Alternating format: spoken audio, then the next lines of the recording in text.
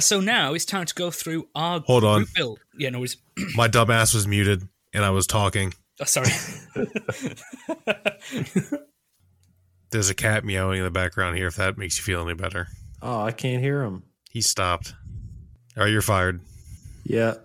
I think we fire him about every episode, don't we? You know, you burn our capital, and now you do this.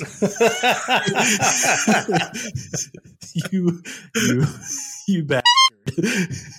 I think it's because you don't have that cool jumper on again. I'm just the saying. jumper for 12 years. Is that any better? Do nothing. Say nothing. Touch nothing. We need him to say stuff. Okay, say some things. Don't do anything else. I'm tired. I hope it's not too obvious. I'm exhausted. So I f***ed up the episode 4 times. Yeah. At least I didn't do that. I'm just sleepy.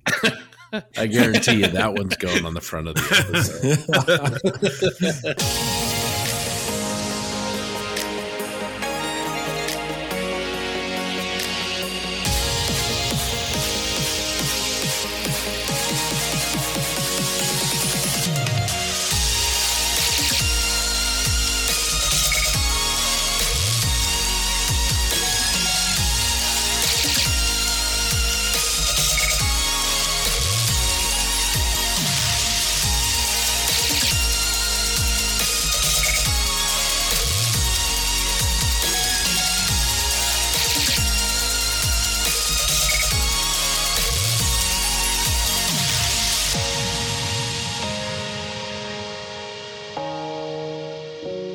Howdy, folks, and welcome to the Triple P. We're excited to be back with our 33rd episode. I'm Doug, and I am joined by my fellow posse members, Ivan, TJ, John, and Scott. How you guys doing? Pretty good. How you doing, man? Doing all right. How about everybody else? No complaints. It's getting cold over here, but I'm all happy. Telford soon, so I'm brilliant. TJ, what you been up to? Oh, not a whole lot. I'm doing all right, I suppose. JB, you moved? You getting set up? We're getting close. By the time this episode drops, I'll be all moved in. I'm pretty sure Scott will actually be visiting that night, and we will probably be having a Facebook Live session. So, yeah, a lot of exciting things coming within the next couple days. So, super excited. Awesome. You guys get any work done? Any models built? Any fun that way? I'm in a fun-free zone right now. It sucks. I actually started work on my Achilles 2C for our group build. How about you, Ivan?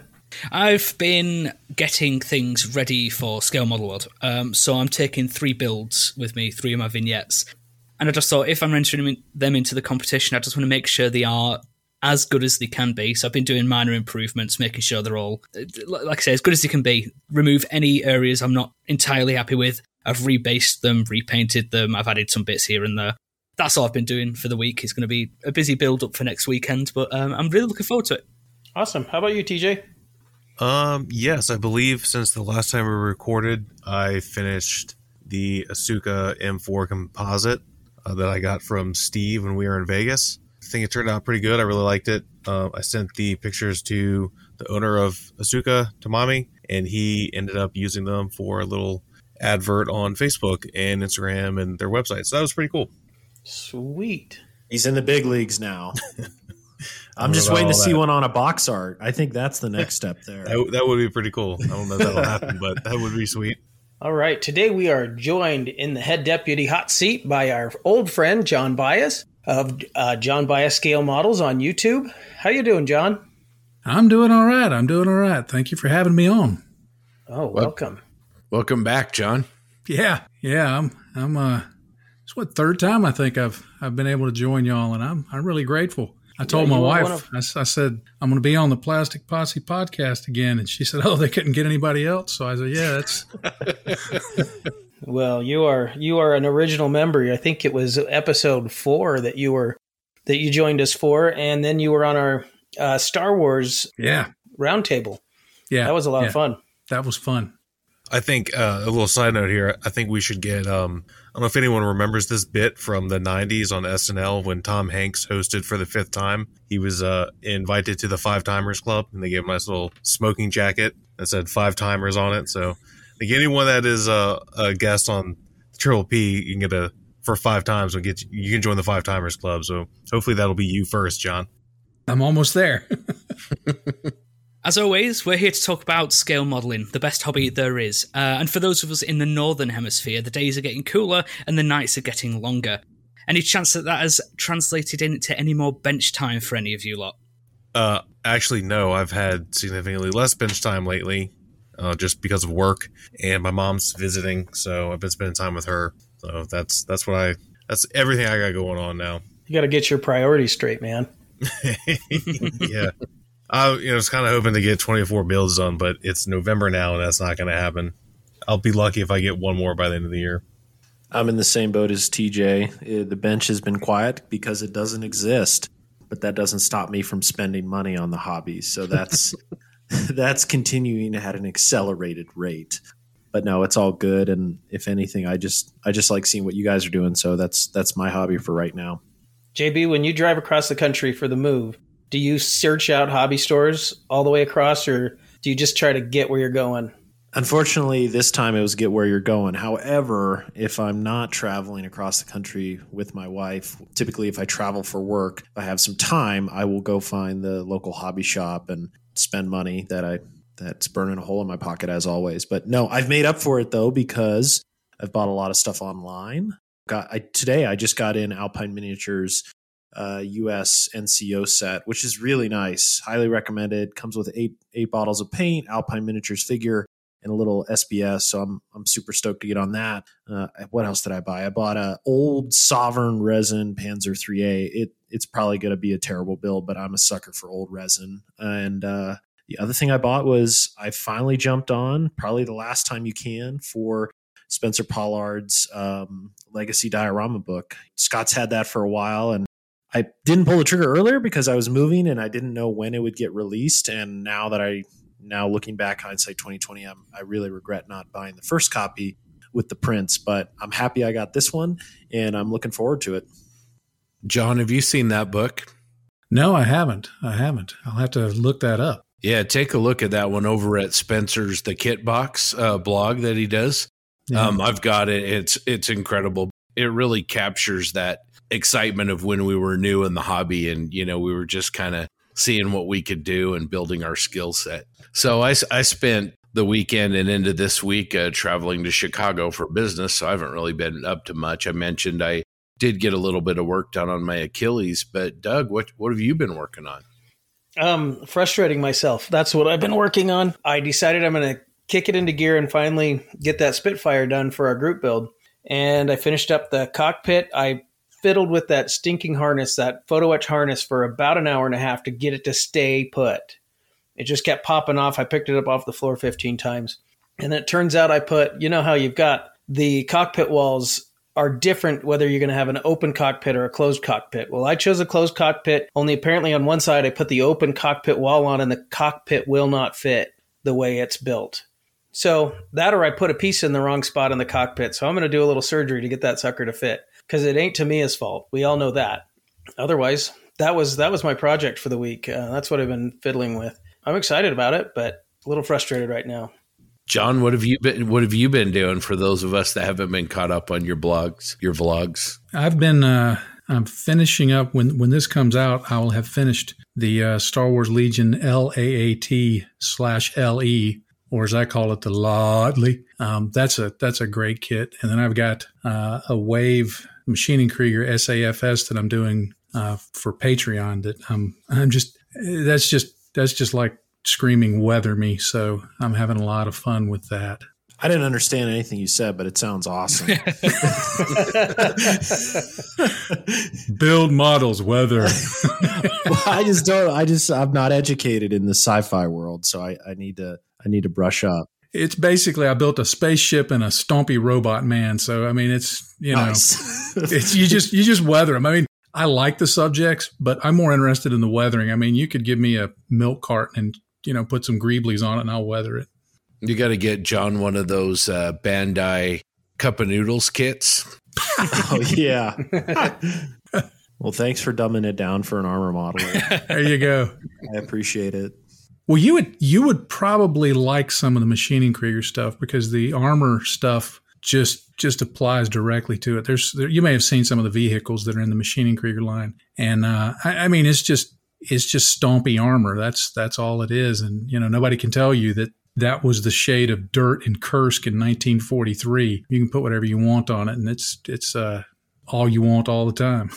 Yeah, I spent some time with Brian Kruger. He's my new neighbor out here, and he's I think he ranks up there as probably one of the best, Machining Krieger modelers in the world. And sitting around his collection was absolutely awesome. The problem is, at least for me, I just like the half egg tank with like the little turret on it, but they're like wicked expensive. Oh my gosh. Even the 76 scale ones, the old Nito ones, they go for like $70 on eBay. And I'm like, oh man. Yeah. It's crazy. I think that there's one that's in pre-order on Hobby Link Japan. Okay. That is a re-release of one of those. But yeah, because they're from Hasegawa. Hasegawa loves their plastic. So you're going to pay, especially with shipping, $50, $60, $70. But to me, it's one of those that I think the build experience is worth the money. If you start thinking in terms of dollars per hour of fun, you know what I mean?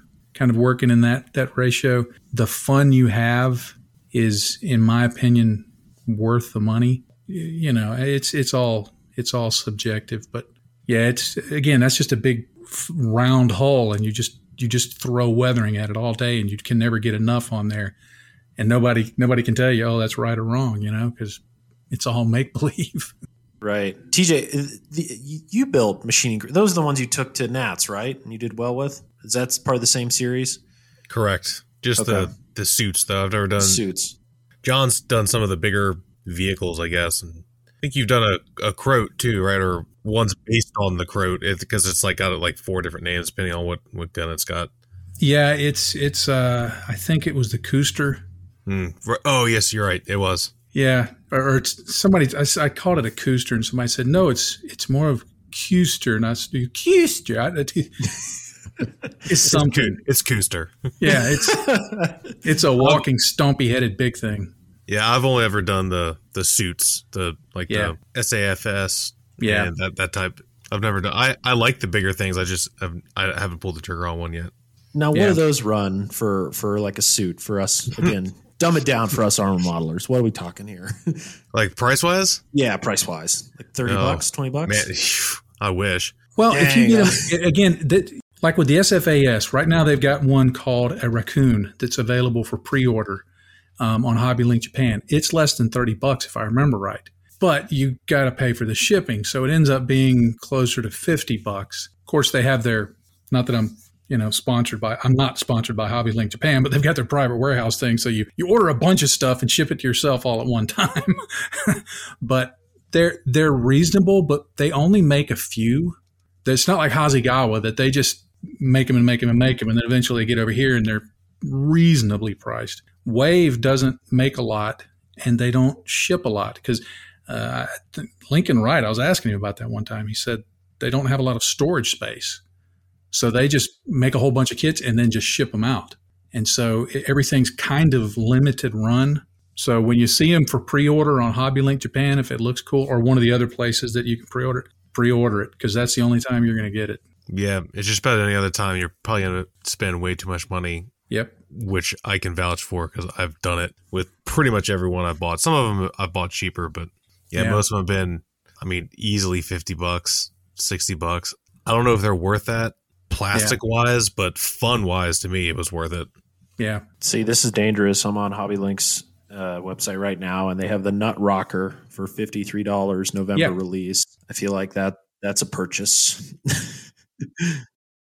Well, I know I can go on for Machining Krieger talk all episode, but let's go on to our sponsors, which for this episode, the Plastic Posse is sponsored by Tankcraft.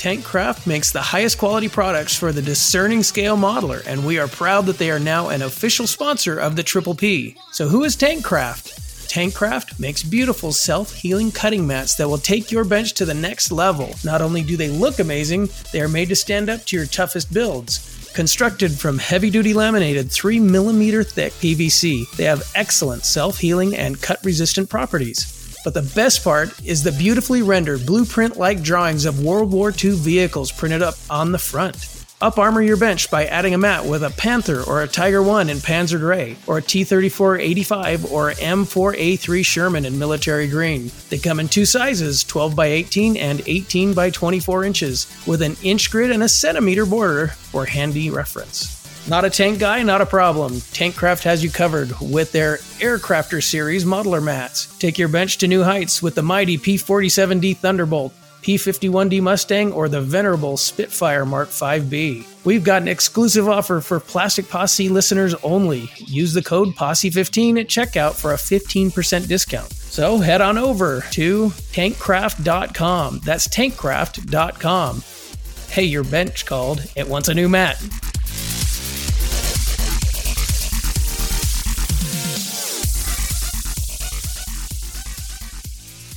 Episode 33 of the Triple P is also sponsored by Terry Wilkinson, Matt Schaefer, Rick Lewis, Eric Daglish, Jonathan Bryan, and our deputy marshals, the Posse Outriders, Bruce, Grant, Paul, David, Ethan, Jamie, Steve, and Rick. Thank you so much.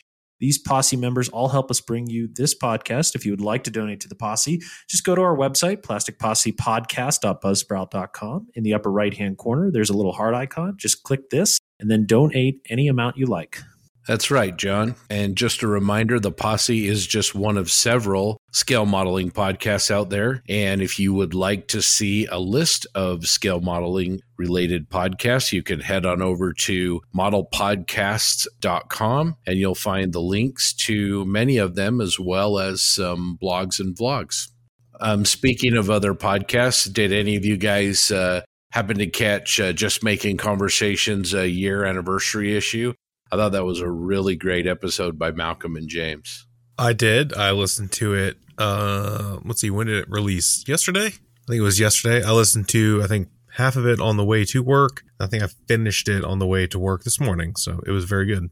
I would like to give another shout out to the Model Geeks because their episode released last weekend that John and I were on. We mentioned, I think, the last time we recorded when that episode came out. I don't think it had come out. That theirs had come out yet. So theirs came out. It was really good. They made John and I sound really awesome, which, I guess it's not that hard to do. Those guys are cool, and they're costing me more money because I bought some more crap for my Skyhawk build that I probably didn't need, but I like buying photo etch, so I had to buy some photo etch for it. It'd be really nice if I could get some decals for it, Scott. It's going out tomorrow, finally, believe it or not. I think you said that 3 weeks ago. Yeah, I think I was a little more vague. I'll just echo what TJ said. It was a great time hanging out with the geeks. If you guys haven't listened to them, stop over to their channel. And then also, if you're interested, join their group build. I certainly am. And so is TJ. So Armor Modeler's taking a dip into the forbidden fountain. And I think, Scott, you're joining us, and Ivan as well. Doug, are you? I am in. As a matter of fact, I just ordered a decal sheet for my Hasegawa Skyhawk A4M. Nice. So, John, if you're interested, there's another group build you can join. But you probably have a million projects already. But no, for our listeners, please check out their group. It's being led by Darren and Whitey and Frildo and Nemo. So, yeah, you two did a really good job on there talking about photography. I enjoyed that episode. It was all John. He's a professional, man. You can tell you give a lot of presentations for work. You're very good at relaying information. Oh, I just fake it until I make it. Well, despite that, I actually feel bad for the geeks because, along with, how can I say this? German red primer scale model photography brings drama as well into certain worlds of the hobby. So, hey boys, sorry if you get any hate mail. They'll be all right. Doug's over there going, "What did you guys do?" But no, it was a really good episode. It was fun. We went through a lot of the basic techniques of scale model photography for our listeners who have never done it. So highly recommend that episode where we talk everything from kind of lighting to photo tent setup all the way down to cameras and what settings that you need to use to really get some good photographs of your model with a little bit of work. Right, so it's now time to bring you up to date with our group builds, and we'll start off with the M3, M4 group build. This one is sponsored by Value Gear Resin, which, my word, is spectacular. And Steve has been very generous in sponsoring this group build. So far, we have 82 individual subjects on the spreadsheet, and everyone's progressing really nicely. And we have had our first completion by the one and only TJ. It looks amazing. Like he said before, that's box art quality stuff. Thank you. I think that's an exaggeration, but I am proud to be the first one done. And if you can see, if you're in the group, I think the spreadsheet's linked there. When we complete them, I'm going to highlight them in yellow. So right now, one of my entries is the only one in yellow. Makes me feel special. Nice. I think, is Robbie the closest one to you? He's hot on your coattails? Yeah. Robbie's almost there. And I think there's one. Patrick's getting other people that are getting close. Patrick's close. Yeah, Patrick's getting pretty close. Yeah, he's breathing down Robbie's neck for sure. Yeah. And looking through the spreadsheet, it's good to see we are getting quite a few more of the minor nations being brought in. There's some quite quirky subjects going on in there, which is great. We like to see that. How's everyone in here doing with their builds? I keep buying stuff for my builds. I just haven't started, but I'm super excited to, get started. I think I have all of them started in some way, shape, or form, except the Lee. But again, I really enjoy sitting on the sidelines for now and watching. I hope to, hit the NOS and catch up with some of them within the next couple of weeks. But it's just a really great group build. And with that, I'll also mention, TJ, I believe we have opened it up to people if they want to join and watch. But we just ask new people to respect the rules. Feel free to comment on a lot of stuff and join us for this. Correct. Yes. Like John said, anyone can join. The group's still private. It's not a public group. That's just because it's easier on our end, my end, I guess. But yeah, feel free to join. And like John said, there's rules in the group like that you can look at. You'll see them when you request to join. And yeah, I mean, they're not anything crazy. It's just respect those and we'll be good, man. Yeah. So anyone feel free, check it out. Look at all the cool Shermans being built. There's some good work going on in there. Well, and Ivan, speaking of Value Gear sponsoring the group build, I think Value Gear sponsoring your build too, man. Steve took care of you, man. Crazy generous. Then there's Steve. Yeah, he sponsored every build for the foreseeable 10 years. But yeah, I've pointed some of the resin on my Telford builds as well in the cargo truck. It's so nice. And for those in the UK, you can get Value Gear resin at Fields of Glory Models. So just to let you know, if you're based in the UK, you can buy it. For the other group builds, we'll go to the Ryefield group build and the T34 85 group build. We have had a very beautiful finish by Stefan Ortmans. That is a glorious T34. Yeah, it's really sharp. He did a great job. Yeah, I'm impressed, and I'm really happy how that group just keeps on going. We have, I feel like new members are joining, more people are posting, and I'll be honest, I still have the Chinese variant of the T34, and I hope to crack that open and maybe come back into the group build. So I think it's exceeded my expectations for, not only, community, but quality of builds too. We got a lot of great modelers in there, a lot of people willing to share not only, things they've learned about the kit, but also their techniques. So super collaborative group. And I look forward to, more people joining. So please join. And the kits are cheap. I think they're less than $40 over at Sprue Brothers. So, you can get them for nothing practically. Yeah, that's it's a good build. It's one I've actually I don't even own a kit, but I'm in the build. I should really get one because I've always wanted to build a T34. I've just not got around to doing it yet. But yeah, for the if we go over to the Battle of Britain Mark 1 Spitfire, we have another completion by a Stefan Ezra Bridle. It's a beautiful, it's a Mark 1 Spitfire, which means it's going to be beautiful. Nice black background. It's a very nice build. It's nicely weathered, nice paint job, beautifully done. Again, it's nice to see everyone's just moving along with their builds, including Doug himself, moving on with the cockpit, and obviously helps if you put the right sidewalls in. But he's cracking on. He's getting it done. It's very true. But if I fail here, I took advantage of Sprue Brothers' incredible price on the Edward Profipack kit. I just ordered one for $27.50. Also, I'll have a second one if I need it, but That's practically free. I'm going to have some fun with this. That's so cheap. Keep it going. Yeah. Yeah, it's free. And the TIE Fighter group build, that one's slowed down a bit, but there are still people cracking along with it. That not a group I entered because Star Wars scares me. Oh, real quick, if we can circle back to the M3, M4 build, I am looking for 25-pounder ammunition. Resicast makes some. It sounds like that's the only people in the world that do. If anyone knows where I can find some, please reach out to us. I got to put some. I'm building a Sexton too. The kit doesn't come with any, and I want to put some. There's a lot of empty space in there, so if I could just stack some shells in there or crates, even, I would like to do that. So if anyone knows where I can find ammunition, please let me know. I'm in dire need of some. So on that, TJ, maybe one thing is if someone could 3D design one, I'd be happy to print it for you. But I guess the dimensions, any listeners, if you happen to have the dimensions of that round, I feel like it wouldn't be that hard to model in CAD, but that might be your best option. Going on to that, or tacking on to that, I think we were talking about this in the group, one of our group chats. If anyone knows where Royal Artillery figures can be found, because I'm like 99% sure their uniform, they did not wear a tanker's uniform. They wore a Royal Artilleryman's uniform, which is different because sextons and priests in British service were part of the Royal Artillery. They were not part of armored or infantry divisions. So they were completely separate. If anyone knows where I can find figures, just let me know. Just reach out to us on the Facebook page or me personally. Either one, I don't really care, but I can't find any, and I've been looking. Also, we'll mention the Model Geeks A4 build again. I know we've mentioned it previously before, but I know that there's no limit on this one. So there's no scale limits. There's no brand limits. It's a very open book for the A4. Like I said, I'm doing the Edward Vietnam Scooters build. Not started. It's still in this box, still wrapped. We'll get around to it. You guys taking part? Like John said, I know quite a couple of you are in that one.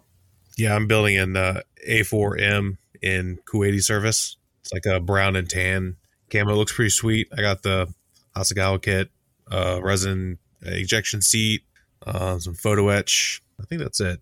Some masks and stuff, because why not? Those Kuwaiti Skyhawks and the Go 4, they were awesome. It's a great scheme. Nice. So I think that's us all caught up for the group builds. Again, these group builds are still open, so you can still join in. You can start new builds. You can do as many as you want. And we do love to see your progress. So, get involved. Get in there and keep us updated. It really does entertain us to see your wonderful builds, and it is really inspiring. Thanks, Ivan. JB, you were recently elected as the second vice president of IPMS USA. Do you have any updates for us?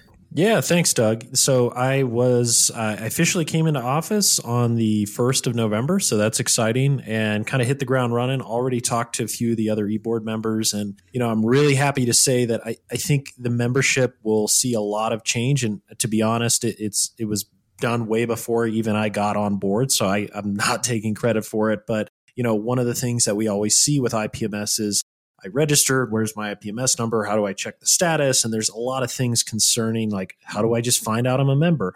Well, I'm happy to report that, the organization is going into a new software system. It'll be online. I'm not sure on timing, but we'll just say near term. But what that does is it'll allow you to easily register for IPMS, check the status of your membership. And then there's also potentially a social media aspect of it as well within that little ecosystem for members. So really exciting. I'm hopeful that it'll drive membership, retain members, and we have that to look forward to. In addition to that, one of the goals that I would love to see is, more participation from members. I think there's a lot of great modelers in IPMS, and I think there's a lot of people willing to help if they're asked. So, I've already thrown the gauntlet down to some of my co-hosts and other friends in chats, but, if you're interested in helping with IPMS, please reach out, whether it's as simply, posting your builds on the Facebook page, or writing an article for the journal. There's also going to be some new subcommittees created as well that I have a goal to help facilitate the nationals and really open it up and bring in, demographics that the society usually doesn't touch. So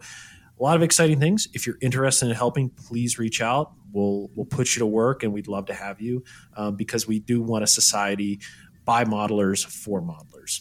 Thanks, Doug. Thank you, and good luck with all that. We look forward to seeing what you do here. All right, it's time for feedback. We're going to start with Joel Sherwood. He says, "Hey guys, I'm wondering if you're all familiar with Rubicon models. They make plastic kits of World War II subjects in 1/56 scale, basically 28 millimeter. They're designed for the wargaming market, but have optional parts for display models as well. I'm currently building their M4A1 75, and it's gorgeous. Seems like a brilliant way to bring gamers into model building and modelers into gaming. Love the show and keep up the good work." Yeah, I've owned a couple of sets of Rubicon models. Actually, they're really nice, and they're really nicely detailed for the size of them. Again, you can assemble them. I think there's like 4 or 5 parts per build. You can get them painted and weathered. You can game with them. But yeah, I think they're a great little model, and you get a few per box. I think it's a great way of bridging that barrier between gamers and modelers. I think they're a fantastic little model. So obviously, as a bolt action player, I have a number of Rubicon models. They're really cool. A lot of bolt action vehicles are produced by Italieri, and then I can't remember the name of the company that makes bolt action, Warlord Games, I think. Then they like repackage them, right? And they're Italieri kits. They're not good. They're serviceable. I mean, don't get me wrong. They're essentially toys. They're just not great. And then Rubicon came along, and they kind of bridged the gap between a static display model and something you can push around on the table. So they're not super detailed, but they're detailed enough that if you want to just put them on a shelf, they wouldn't look out of place. And on top of that, they make all sorts of cool stuff. They make just about every kind of Sherman available. German vehicles, there's a million of them, a bunch of Russian vehicles. They've even started going towards like a Cold War theme. I think they're putting out their own Cold War version of, or maybe even Vietnam version of bolt action. So it's the same scale, I think similar rules, but set in the early Cold War Vietnam era. So they have like a Centurion, a couple different Centurions, some others. I don't even know. They post about it on their Facebook, and they've started to come out with figures too, but they're a great company, and the kits are pretty cheap.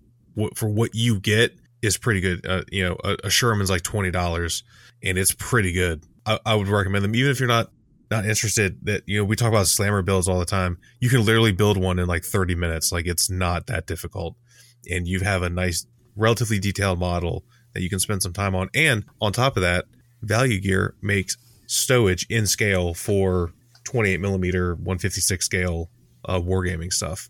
All right, we're moving on to Ray Davis, our friend from down under. G'day, Triple P crew. I hope that you're all doing well. I just wanted to take the opportunity to say thank you for episode 32. Thank you to you guys at the Triple P for bringing mental health to the front of the stage, and to both Graham and Robbie for sharing their personal thoughts and struggles with mental illness. Anyway, take care and keep up the great content. Thank you very much. Well, thank you, Ray. Very good to hear from you again. Frank Blanton says, still digging the podcast.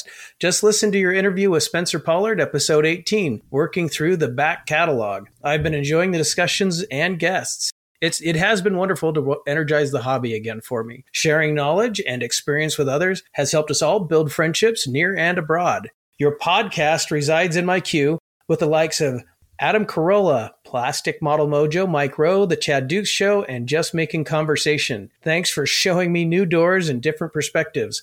Hope to meet you all at the AMPS 2022 International Show in Newport News, Virginia. Wow, that's quite a list of people to be included with there.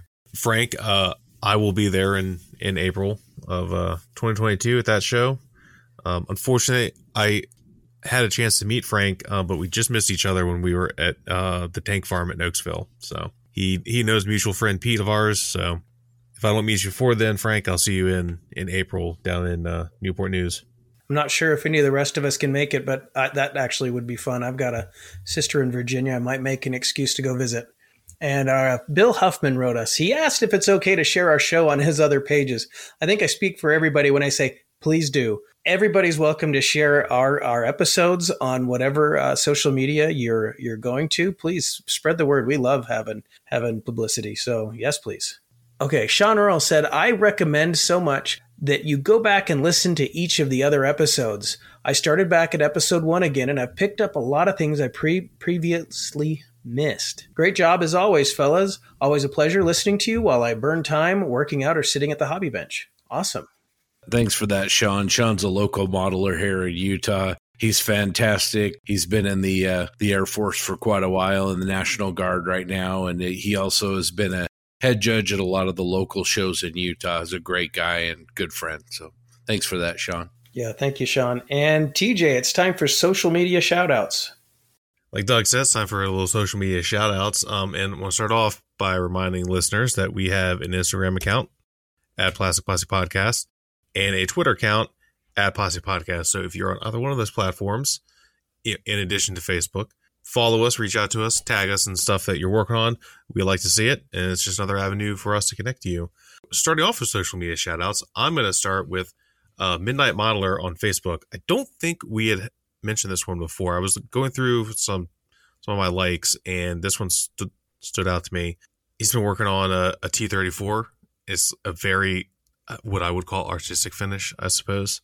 I'm sure in some circles it would be, that's not realistic enough, but that's what I like to see. So I really enjoyed it. I think he's almost done. His last post was on the 30th, and it doesn't have tracks yet, so I think he's still got some more work to do. But and most of his other builds have been Russian vehicles of some description. So pretty cool stuff.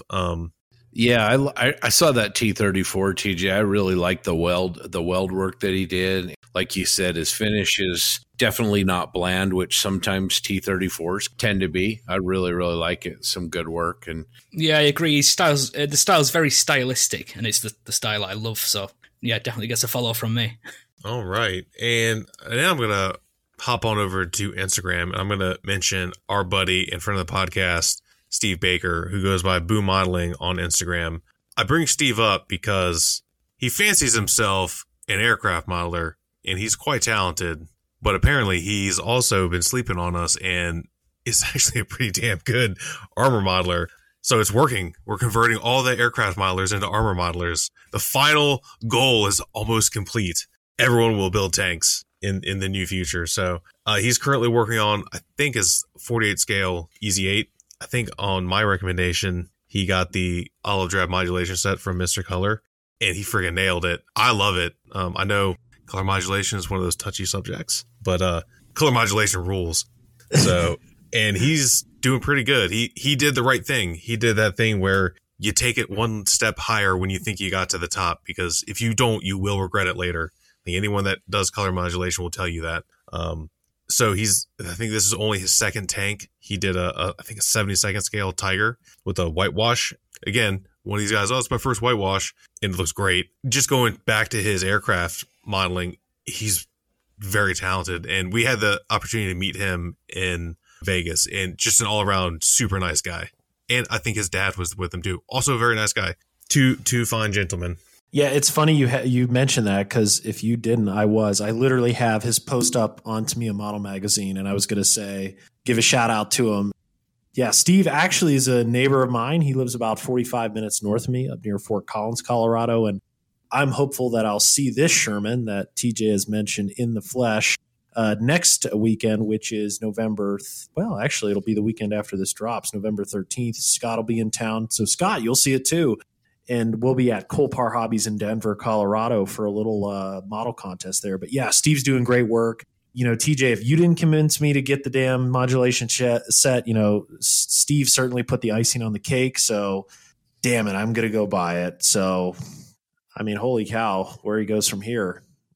Let's make sure they don't get too good. I mean, y'all can come be armor modelers, but let's just take it easy here. But easy there, Mr. Second Tank Model. Just go sit in the corner for a minute, Steve. Slowly roll a little bit. That's right. You'll hear more about Steve in our feature interview with Shane Doak. Shane and Steve are pretty tight buddies, and we're going to have to drag him on this podcast. He's been a little hard to get a hold of, but we'll get him on here for you sooner or later. He's a great guy. And on a related note, since we were talking about it, if you're looking for a good modulation set, the Mr. Color set for Olive Drab is amazing. The tones, in my opinion, are perfect. A lot of the times when I found the pre-mixed modulation sets with Olive Drab, the bright colors are normally a little like desaturated, which fine if that's what you're into, sure. These are their tones a little richer and more green-ish, I guess. Wonderful colors. And they're Mr. Colors, so they spray great. So check them out. So I just want to give everyone a little heads up. By the time this drops, the announcement might have already been announced, but if not, I'll tell you anyway. I want everyone to look out for some news on social media in the next week from a new modelling magazine from Phoenix Scale Publications. Now, this company will be at Scale Model World, so I'll head over and give them a visit. It's a new magazine. They'll be releasing 2 magazines. I can't say too much more, but I pretty much know every single person who's in it and involved with the magazine. It's going to be amazing. It's going to have content from every different genre. So just keep an eye out for that. It's going to be announced on different social medias, Instagram, Facebook and such. So just keep an eye out.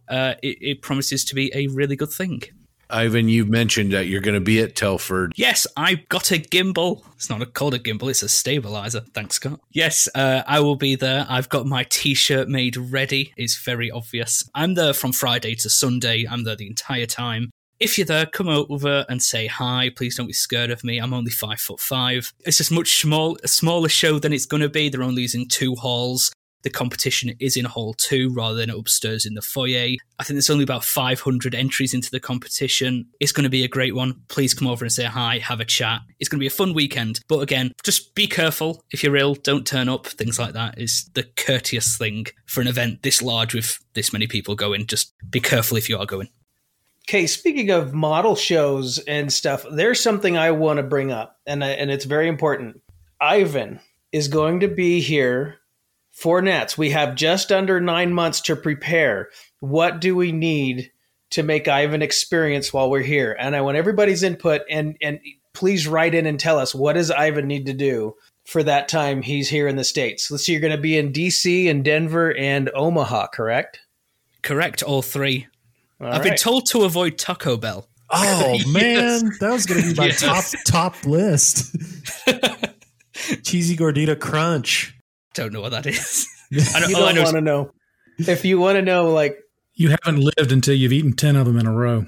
Yeah. You might have to experience Montezuma's Revenge if that's the case, but...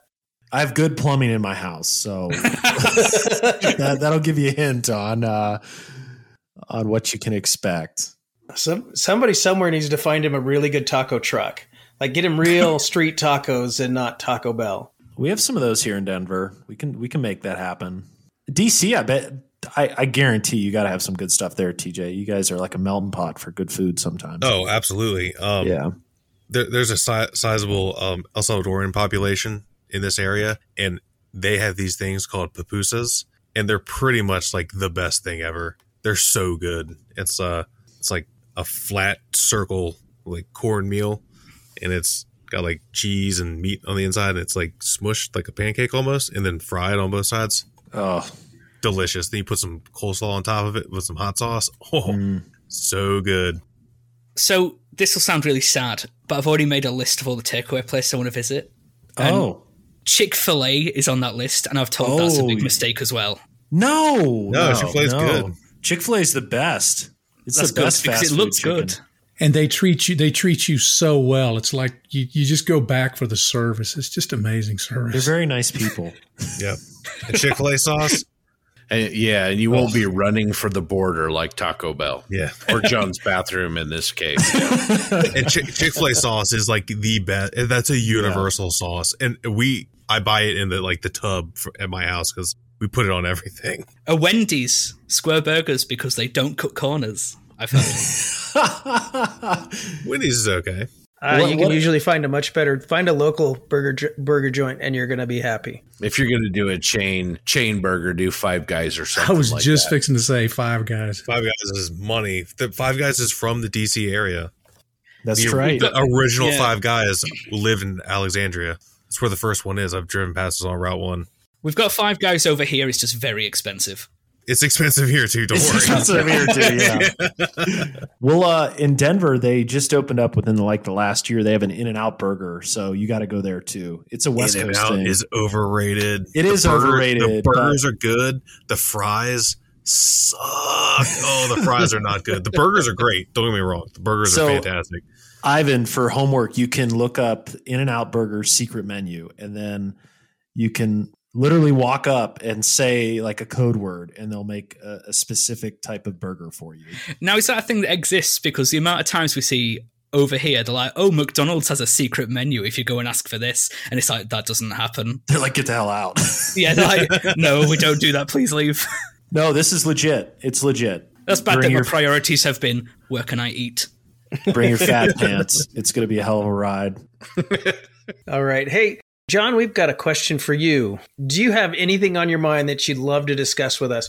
We have sometimes every episode we have discussions just on random items. Is there anything you'd like to discuss? Well, it's kind of a, I don't know if you'd call it a trademark, but something I'm always hammering on, and that's having fun in the hobby. It's what I'm all about. It's what I, at the end of every video, if you're not having fun, you're doing it wrong. And I'm amazed at the number of times, and I saw it this week, and that's why it's on my mind, the number of times that I've seen new people get into social media and they post something that they've built, something that they're working on, and somebody comes along and just rains on their parade. And the poor guy, he's just having a good time, And yeah, he doesn't know about a lot of the techniques that we like throwing around. I'm not going to say who it is or where I saw it, of course, but I think this will apply to a lot of people. If you're having fun with what you're doing, don't worry about what other people think about that. And while it's on my mind, I know because I get comments that sometimes are less than kind, that say, you're always talking about this. It's just kind of wimpy modeling or something like that. Look, I was a U.S. paratrooper. I've been in combat. I know what mean and rough and tough can be. But when it comes to our hobby, really, it's about having fun. We say that, but I've been surprised at the number of folks who, like I said, who get into it, that when you kind of turn them onto that notion, it's almost a surprise to them. Wait, I can do anything I want. I can do it however I want. Sure, you can do it however you want. Maybe you want to paint that T-34 pink? Go ahead. Did they have pink T-34s? Nah. But are you having fun? And that's something that I have to remind myself a lot. If you're not familiar with who I am and what I do YouTube videos. I come out with one every week. And sometimes I sit back and I go, why am I doing this? And I remember, oh yeah, I'm having fun. I have fun telling about building models and hoping that maybe it helps some other folks. So I guess as a topic that just is always on my mind, but a few things that I've seen this week have just really brought it home is focus on the fun. Always focus on the fun. That needs to be the underlying current to everything that you do. Is that a sucky topic, or should I go to something else? No, that's brilliant. Fantastic topic. That's nail on head. Couldn't agree with you more. I mean, that's so much of what we talk about here. I just want to challenge you guys to try something. We see the same things. All of us talk about it in side chats and everything, but just sometime this week, John, TJ, Doug, Ivan, John, grab somebody. And if you want to do it privately in a private message or something, just send somebody a compliment. If somebody's new, the fact that somebody would take the time to send them a couple of lines and say, hey, I really appreciate what you're doing. Great job. I think it'd make such a huge difference. I'm going to take the same challenge myself. But yeah, man, I mean, like we say here, at the end of the day, we are putting model paints on little toys. And there's no reason that this hobby shouldn't be fun, because if it isn't fun, then what are we doing? Let's go get some golf clubs or a Frisbee or something. Yeah. Because you can help somebody. You can, if somebody says, what do y'all think of this model? And you can look at it and you can either go, well, it would probably be pretty good if you would have actually filled in any seams. Or you can go, hey, it looks like you had a lot of fun doing that. You may want to look at filling in some of those seams because they can give you a more even look. You can always you can say something in a helpful way, in a kind way. I don't remember which of my videos it was because after a while I forget what I do, what I've done. But I remember in one of them, it may have been a blog article that I suggested, look, if you don't have anything kind or helpful to say, don't say anything. And it's not a masculinity contest. It's about enjoying something that we can all agree on. I think if we started talking various things that go on in this world, politics, religion, and everything else, every one of us could probably find something about the other that we would not agree with at all. But we can all agree about these little plastic toys that we paint. I always try to be positive, but there's just a few times that I see stuff online and I see that what's sad is I see the same people over and over doing it. Those snarky comments. And what's sad is people who feel like that gravitate towards them and encourage them. And it creates a very toxic environment at times. I build because there's enough serious things going on in my life that I need something to focus on. Recently, my wife had some surgery. A few months back, I had some health issues. There's a few things going on at work that I would rather not be going on. I've got a few health things that I face right now that I'd rather not be facing. All of that, I can sit down here at this desk behind me and I can start working. All of that is pushed away. I don't think about my arthritis. I don't think about, my diabetes. I don't think about any of that stuff. I don't think about taxes or anything else. I just get lost in, okay, let me just put a bunch of chipping on this model. And I don't care if somebody thinks it's over chipped because I was caught up in the moment of chipping, dadgummit. So it has what it has. No, for sure. I completely understand that. And I'll be honest, I've stopped posting in a lot of groups because of that negativity you talk about. And it's sad. And I've mentioned it before, we have some private group chats that they are super fun because we're all kind of like-minded. We all can support each other, and it's all a hobby, and it's all for fun. And we jab at each other, but at the end of the day, honestly, they're like, especially the people on the line right here. You're my brothers. I mean, I would never think I'd create this kind of bond with somebody over a toy, but at the end of the day, it's fun, and it's really great to just to interact and have the privilege to interact with such kind people. And when you're having fun, you want to build more. I've talked about this in some videos that, it's a very positive cycle. When you start having fun, you build more. When you build more, you get more experienced and you're more capable in what you're able to execute. And when you're able to execute better, you're happier with what you're doing. You're having more fun. And it just keeps going over and over and over again. What do they call that when you got an MBA, a positive business cycle or something like that? My Tallahassee Community College degree doesn't know what that is, but it really is. I think you're going to grow in the hobby better when you're having fun, and when you're around people who enjoy it. That they're supporting you, and they want you to succeed, and that if you ask a question, that they're going to give you an honest answer, and you can trust them. I tell folks, look, if you want to know what your model looks like, don't put it on Facebook. Don't put it on, something like that. Contact one or two people that you really trust and ask them, because they'll tell you. And that's who is going to give you some good, useful feedback and let you see where you're at in the hobby. And it's really going to, again, that undercurrent in everything I do. And if you've watched my videos, I talk about it a lot. I probably start sounding like a broken record, but I think that has to be there, because otherwise we're just grumpy middle-aged men shuffling around a model meet looking for the bathroom. I mean, because that's really, aside from looking at the models, that's what it is. It's a bunch of middle-aged guys looking for the bathroom, and who can snag the best deal. Exactly. And take it from somebody else. Yeah. When you start seeing people having fun, it just draws people in, and they want to get in on that. And it's a lot easier to be positive. I mean, you get negative. It starts making you feel, what was the guy in, what was that World War II movie where they were going to try and get all the gold? And Heroes? Negative waves, and the guy was talking about, he's talking about, positive vibes and all of that.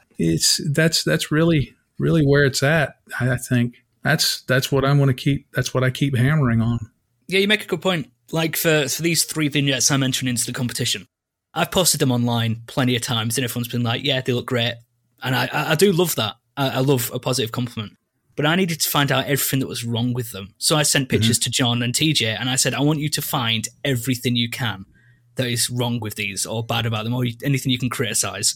It was just that I needed, which was like, right, that was truly helpful. Mm-hmm. So rather than just being flattery, it was stuff I needed to hear. And I was like, right, I can fix that. I can improve from that. So I just wanted to add on to that a little bit. Yeah, it's stuff I've done and it's really helpful. Like you said, just pick a couple of people, send them a message and be like, right, what do you think? Yeah.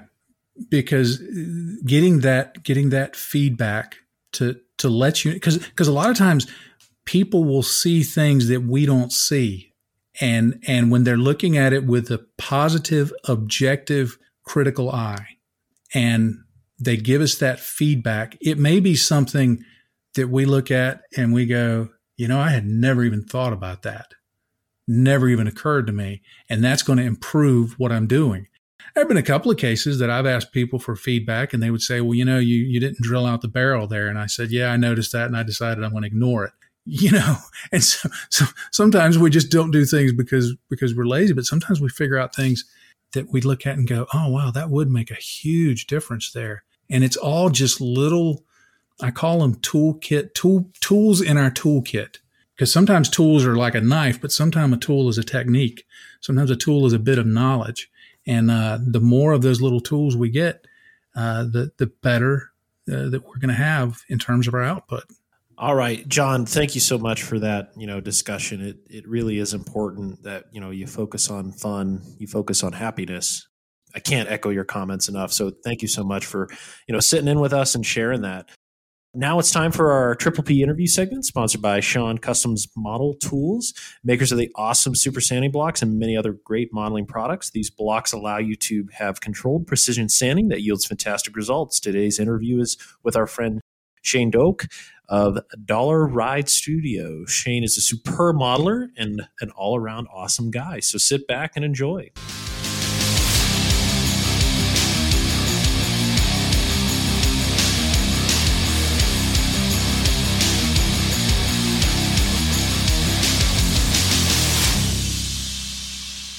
Well, welcome into another Plastic Posse podcast interview. Today, Doug Smith and I are joined by Shane Doak. Welcome to the show, Shane. Hi. Thanks, guys. Shane is also known as a Dollar Ride Studio on Facebook. Are you anywhere else, Shane? Is it just Facebook that I'll find you? No, I'm on TikTok also, and it's the same thing, just with periods in between the words. So anyway, Dollar Ride Studio is his baby. He's got some really cool stuff on there. We highly recommend you check it out. Shane, why don't you tell us a little about yourself? Yeah, I'm Shane. I've been modeling now for about 3 years. I got a Hobby Lobby gift card as a wedding gift, and I'm poking around in there and I see the Academy F4, and I was like, well, I'm married now. I guess I don't have to impress any women, and my wife already knows I'm a nerd, so I'm gonna try this again, because typical every guest tells you, modeled with their dad or as a kid or whatever and got out of it, and that was me too. Yeah, that's kind of how I got back into it. All right, cool, Shane. So what do you like to build? Well, I'm trying to broaden my horizons. I was strictly jets. That's all I wanted to do was build jets. And I didn't really care where they were from as long as they were jet powered. And I got into World War II aircraft because of Edward. Their kits are just so much fun to me. I could probably build just that. But since then, getting involved with Facebook and social media and stuff and seeing what other guys are up to, there's just so much cool stuff out there that I don't really want to pigeonhole myself into anything really. So I've gotten into some tanks, TJ kind of twisted my arm into the M4 group build, and I've never built a 135th tank, so we're gonna see what happens with that. But jets are kind of still my passion. I'm working on a Great Wall Hobby SU-27 right now that's taken way too long. But my main focus is to do anything that really takes me out of my comfort zone. And right now that's tanks, and I'm kind of saving figure painting and stowage stuff for last. Very cool. Yeah, I get it. I didn't really build armor until that first group build we did with the T-3485 from RHM, and that was our FM, and that was a lot of fun. So you may get hooked. I don't want to scare you off, but you might get hooked on armor. They're pretty fun. Yeah, all I've done so far is I haven't painted anything yet, but I put together a couple of the Tamiya 148 kits, and man, I'm hooked on those like the Edwards. You know, they're just they go together quick and they're fun, and yeah, so those are loads of fun. Who are your influences? I mean, you've been doing this for a few years seriously, and there's a lot of guys out there that do some pretty great work, and you're up there with them. And I'm looking at some of your stuff, and you've got some skills. So who's influencing you? Primarily, man, there's a lot of people. First of all, one of your repeat guests, Stanley George, that guy, man. I couldn't recall a specific aircraft that he's built that I fell in love with, but just his variety and his range that he can do. That's he really is the one that kind of got me wanting to do some different things. Seeing him just jump in there and get after it no matter what it is. But the big one for me is Pattison, Will Pattison. I think I posted something about, I kept seeing like these really beautiful models, finished models that had basic construction issues with them. And I made a post just kind of inquiring about that. And Pattison, not knowing me and me not knowing him, jumped in and I think we argued back and forth in Messenger for a good day and kind of just went our separate ways. And then one day he just got a hold of me and said, hey, you should come check out SMCG and see what you think. And so I didn't know that he was, YouTube famous in the modeling world, or that he was some head honcho or anything like that. And once I kind of started to see the dynamic and I got into his work and what he was doing, and I followed his Spitfire build pretty closely. And that's what got me messing around with hairspray chipping and different weathering techniques and just trying to think outside of the box a little bit. So I've got to say that Will is definitely one of my main influences, just because I didn't have that out of the box thinking. I was step 1, step 2, step 3, and just real rigid with what I was doing. And he got me out of that almost overnight. So he's definitely been the biggest one for me. But really anybody, as far as influences, I can find something on anybody's build really that I can appreciate and like and have questions about. I've learned things from people that have been in the hobby for less than a year, so I really try and keep my mind open as far as where I can draw inspiration from technique wise. So it makes sense where you mentioned earlier that you like to build things that keep you out of your comfort zone. And that's something you share in common with Will. He's always challenging himself and, challenging, picking up a new technique that he's not comfortable with, or going back at something over and over and over again until he defeats it. So that doesn't surprise me that you guys kind of relate on that level. Yeah. And if I'm a creature of habit, man. And if I let myself get too comfortable, I'll end up just doing the same thing over and over again. And honestly, I really just kind of surprised myself with what I could achieve when I stopped looking at building models as like a step-by-step process and more of a learning experience. I thought that I had to learn or read something and then follow it exactly the way that person did it. And it was when that I let myself kind of do my own thing that I started to get a lot more satisfaction out of it and just a lot more pleased with what I was doing. So I feel like I don't want I don't want to mess with that. But on the flip side of that, I've gotten like 2 models done in the last 12 months. So I still want to stay on that, challenging myself a bit, but at the same time, man, I got to just put some models together, and just enjoy it. My primary goal was to have something that I'm really proud of. And I feel like I can come close to that now. So now I just kind of want to have some cool stuff on my shelf. And I heard it here, that not every model has to be an award winner, so yep. I want to put together some of them slammer builds I've been hearing about. Yep, John Benani slammer builds. Those are great. Like I've said multiple times before, finishing a kit is an actual skill. I'm a very slow modeler as well, and I have to kind of guard against that. You've got to actually start finishing them, or you get rusty at that, just like you do at airbrushing or anything else.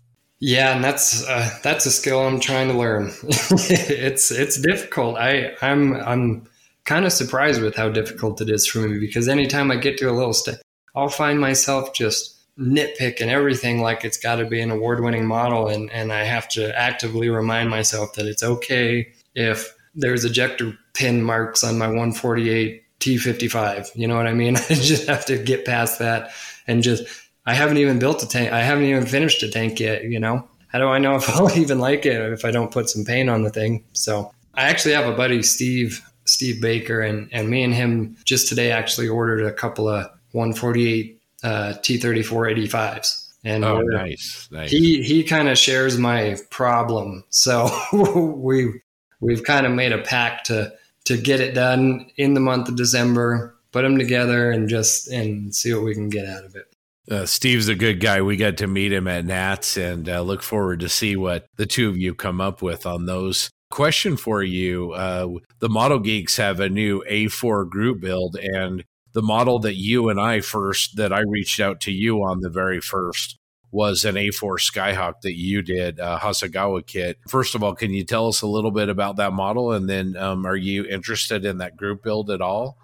I would love to build another one of those kits. I just absolutely have zero time for that. I've got more, hopefully I can get on track and start finishing some of them. But if I was to take on another project, that's what it would be, because those kits are just amazing. They're so much fun. And that particular kit kind of has a little bit of a sentimental meaning to me. It was the first kit that I did that I was really accomplished something. And it felt like a real jump in level for me.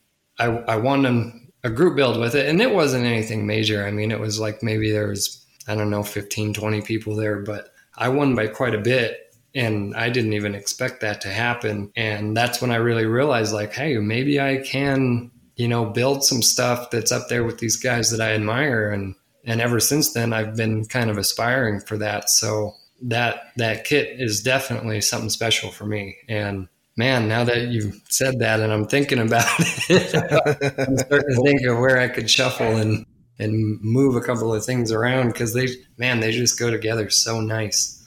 That was a TA4J, right, that you did? Yeah. It's the J. And originally I spent a month on the M. That's what I wanted to build.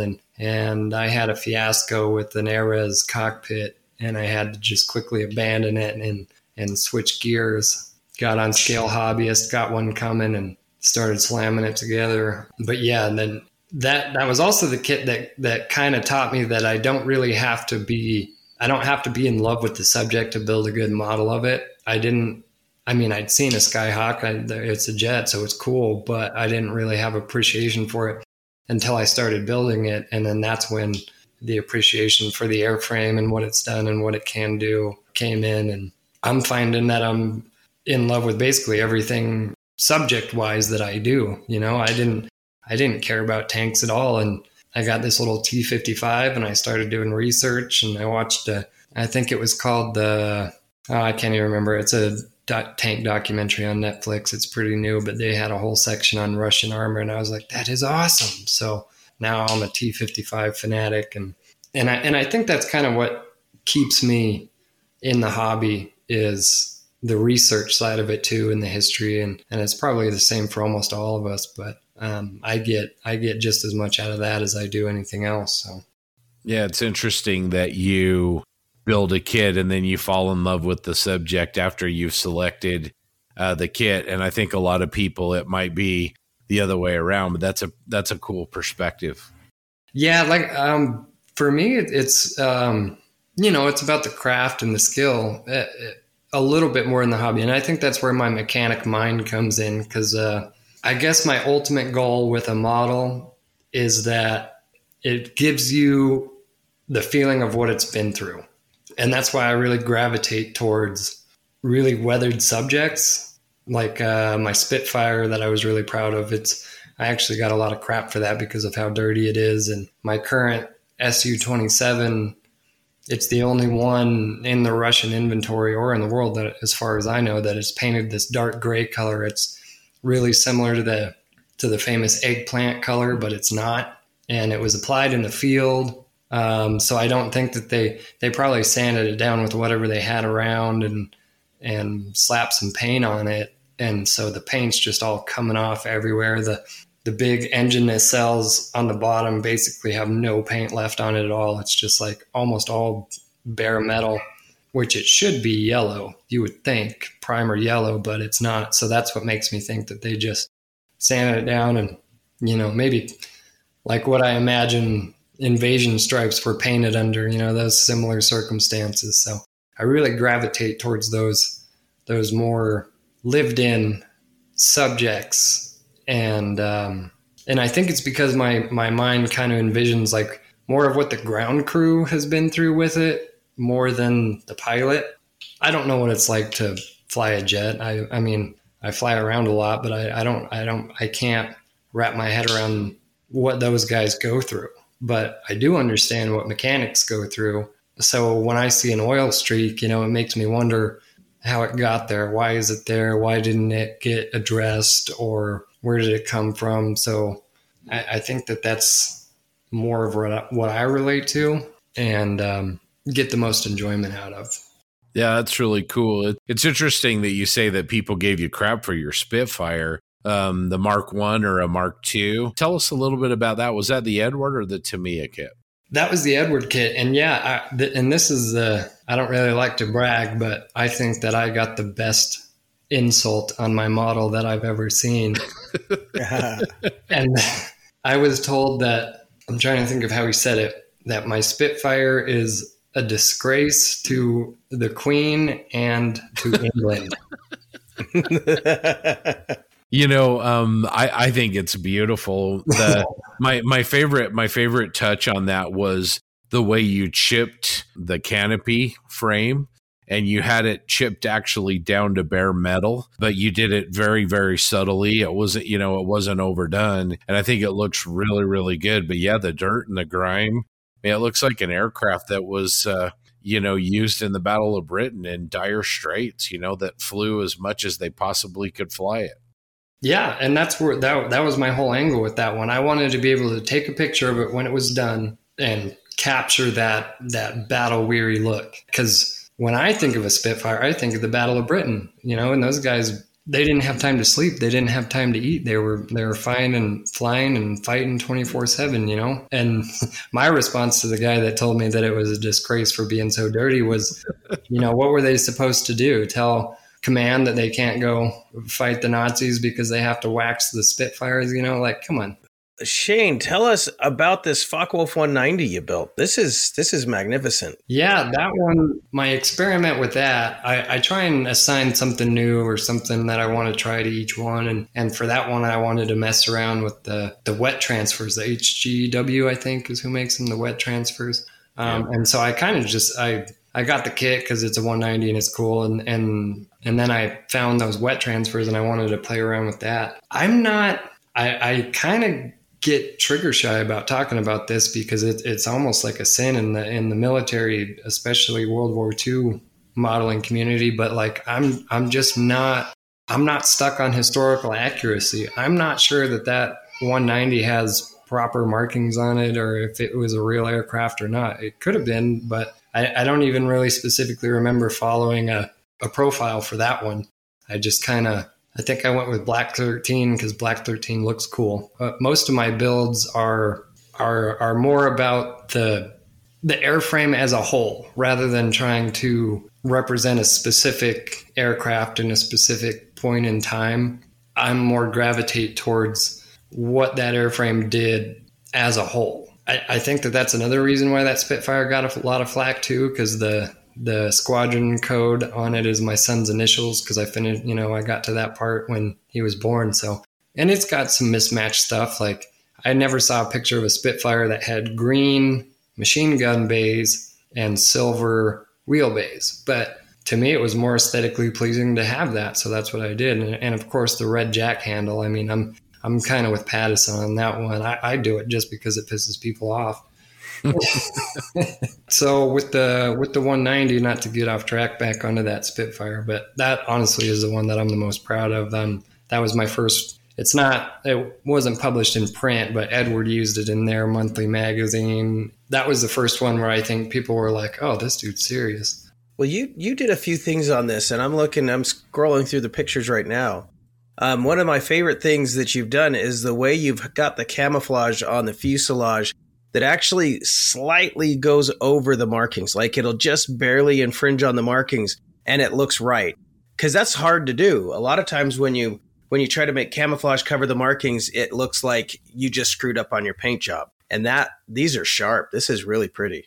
Which one are you looking at now? The 190 I'm looking at, let's see, this is the right side of the fuselage that, I don't know what the name of the marking is, but the black mark that goes down the side, the little triangular kind of swoopy shape just underneath the playing card. There's a spot where you went over the marking there with the camo. And there's another spot on the other side where you can see it a couple times on the iron crosses. And it's just so subtle that I just think it's rad. Yeah, whether it was intentional or not, but that's one of those, and it was. It just took me a second to figure out what you were talking about, but those are the details that really get me on a subject. Like we were talking before, whether it's a group build that I get involved with that gets me on a subject, or oftentimes it's something like that where I just see a detail and I'm like, oh, I want to do that. So that was one of the things with the 190. The other thing with the 190 is the camo. I wanted to freehand that camo on there. So that was the kind of the genesis behind that one, is some freehand camo with the modeling on the side. And it's not great. That was my kind of first build with the amazing PS771. Oh, that thing it almost makes me want to build 172 because it's so much fun to use, and I just don't get to use it as much as I want on these big jets. Yeah, it's a nice airbrush. A lot of guys I know use that one. Just to build on what Doug was talking about, I also liked on your Virger the way that you've distressed the decals that keep it consistent with the rest of your finish. You've got some oil work and some rust that is over your decals that's consistent with the rest of your camouflage. Yeah, and that's what I really like about the wet transfers. Like I was kind of forced into using decals on my Sukhoi, but that's one of my favorite modeling challenges for myself is to see what I can do with the markings, because to me, that's where I don't want to see a lot of people. I don't want to say people get it wrong, but like that is a really challenging part of aircraft models is getting the finish to blend with the markings. And so I spend a lot of time focusing and playing around with that. And with the Spitfire, that I wanted to paint them. So that was my first time painting the markings on, and that just opens up tons of possibilities. I mean, hairspray chipping on the markings and fading and distressed paint. Like I haven't got to play with it as much as I want yet, but that's definitely something that I'm going to focus a lot more on in the future. Well, I really like your prototype, skipping forward to your flanker you're working on that you picked. It's really, really interesting. And by the way, listeners, you can go over to, like Doug was saying earlier, to Shane's Dollar Ride Studio Facebook page, and you can see pictures of all these models that we're talking about. But how close are you getting on that flanker? Because you've got obviously probably hundreds of hours just into your airbrush work. So are you getting close on it? Yeah, I'm actually starting to see the light at the end of the tunnel finally. I've spent I'm an early bird. I get up about 3:45 and model until 6 o'clock when I got to go to work. And I've been doing that for about a week just with hairspray chipping. But I'm to the point now where I can almost throw some gloss on it and try and hide those decal steps that get under my skin, and try and level that out. And then, I can flat it back out again and probably spend another almost 100 hours on some oil, and it'll be about there. The paint job on that one intimidated the crap out of me, and I avoided it like the plague. Like, all my missiles are finished. My canopy assembly's finished. My wheelbase are finished. Everything is finished except for the paint. And it's because I was just really avoiding it. Like I said, I got so much crap on my Spitfire. Well, I shouldn't say that. Not so much. But the little bit of crap that I did get drove me to kind of prove to myself that I could accurately reproduce a specific aircraft in a specific point in time. And I didn't realize how much that would freak me out until it got to painting it. But no, I'm getting there. I think it'll be done by the end of the year for sure. I'm hoping sometime in November, as long as I don't have to go on the road. I do a lot of modeling on the road, but that once it gets to a certain point, it's just not really economical. Yeah, I get that for sure. Well, you mentioned, starting to do some armor kits, and even mentioned before we started some interest in some other subjects. But any maybe thoughts towards doing a science fiction build at some point? Yeah, I really want to. I want to try some Gundam kits. I don't know if that is separate from sci-fi or not. I'm not really sure about anything. It's totally sci-fi. Well, all right, then I want to, as a kid, I was really into Gundam Wing. I don't really know any of the other ones, but that one, man, I watched it religiously. So I think it's about time that I get one of those and see if I can make it nice and grubby. Yeah, my favorite Gundam and sci-fi subjects are when people take kind of more of a real world approach to weathering and apply them onto the science fiction subjects. In a lot of cases like Gundam, those are based on animated series and they're usually pretty clean. Mm-hmm. But I think it really gives them another level of legitimacy to my eye when you put a tractor or a tank or an aircraft finish as far as the weathering goes on them.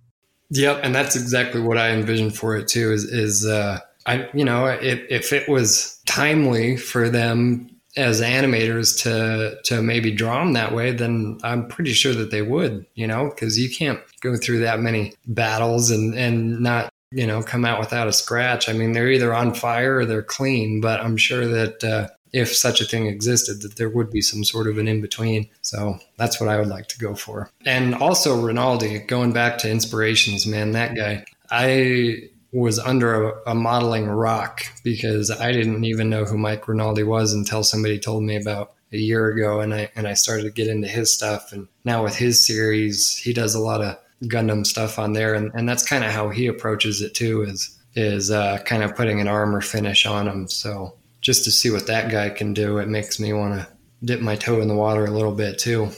Yeah, his work is pretty inspirational. I know he's had a big influence on all of us here at the Posse as well. And as you know, he's been on the show a few times, a good friend. So he's pretty terrific. Yeah, and just a really nice, down-to-earth guy. Like I hit him up on Facebook Messenger for something. I don't even remember what it was now, but I was like, oh, wow. He messaged me right back. And, he was really cool. So I feel bad because I lost his book.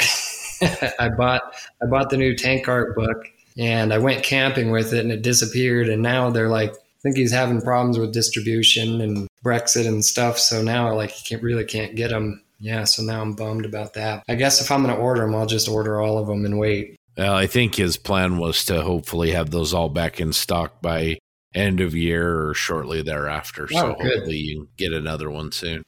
Yeah, I definitely want to get into the few projects that I have lined up now are definitely stuff I can do primarily on the road. I want to finish some kits, and little 148 armor and stuff is perfect for hotel room modeling because I envision a lot of that coming up. We're always busy this time of year traveling around, so that's definitely what I'm going to have to be working on if I want to finish anything.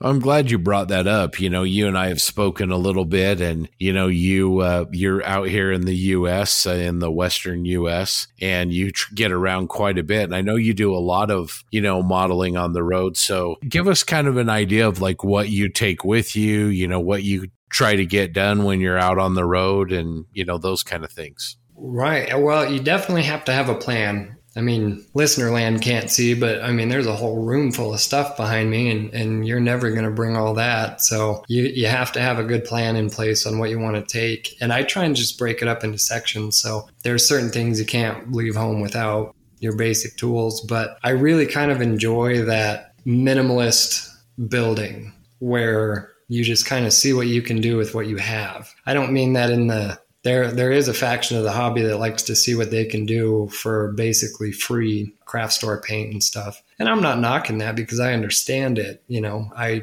try and do the same thing, see what I can get done with the least amount possible.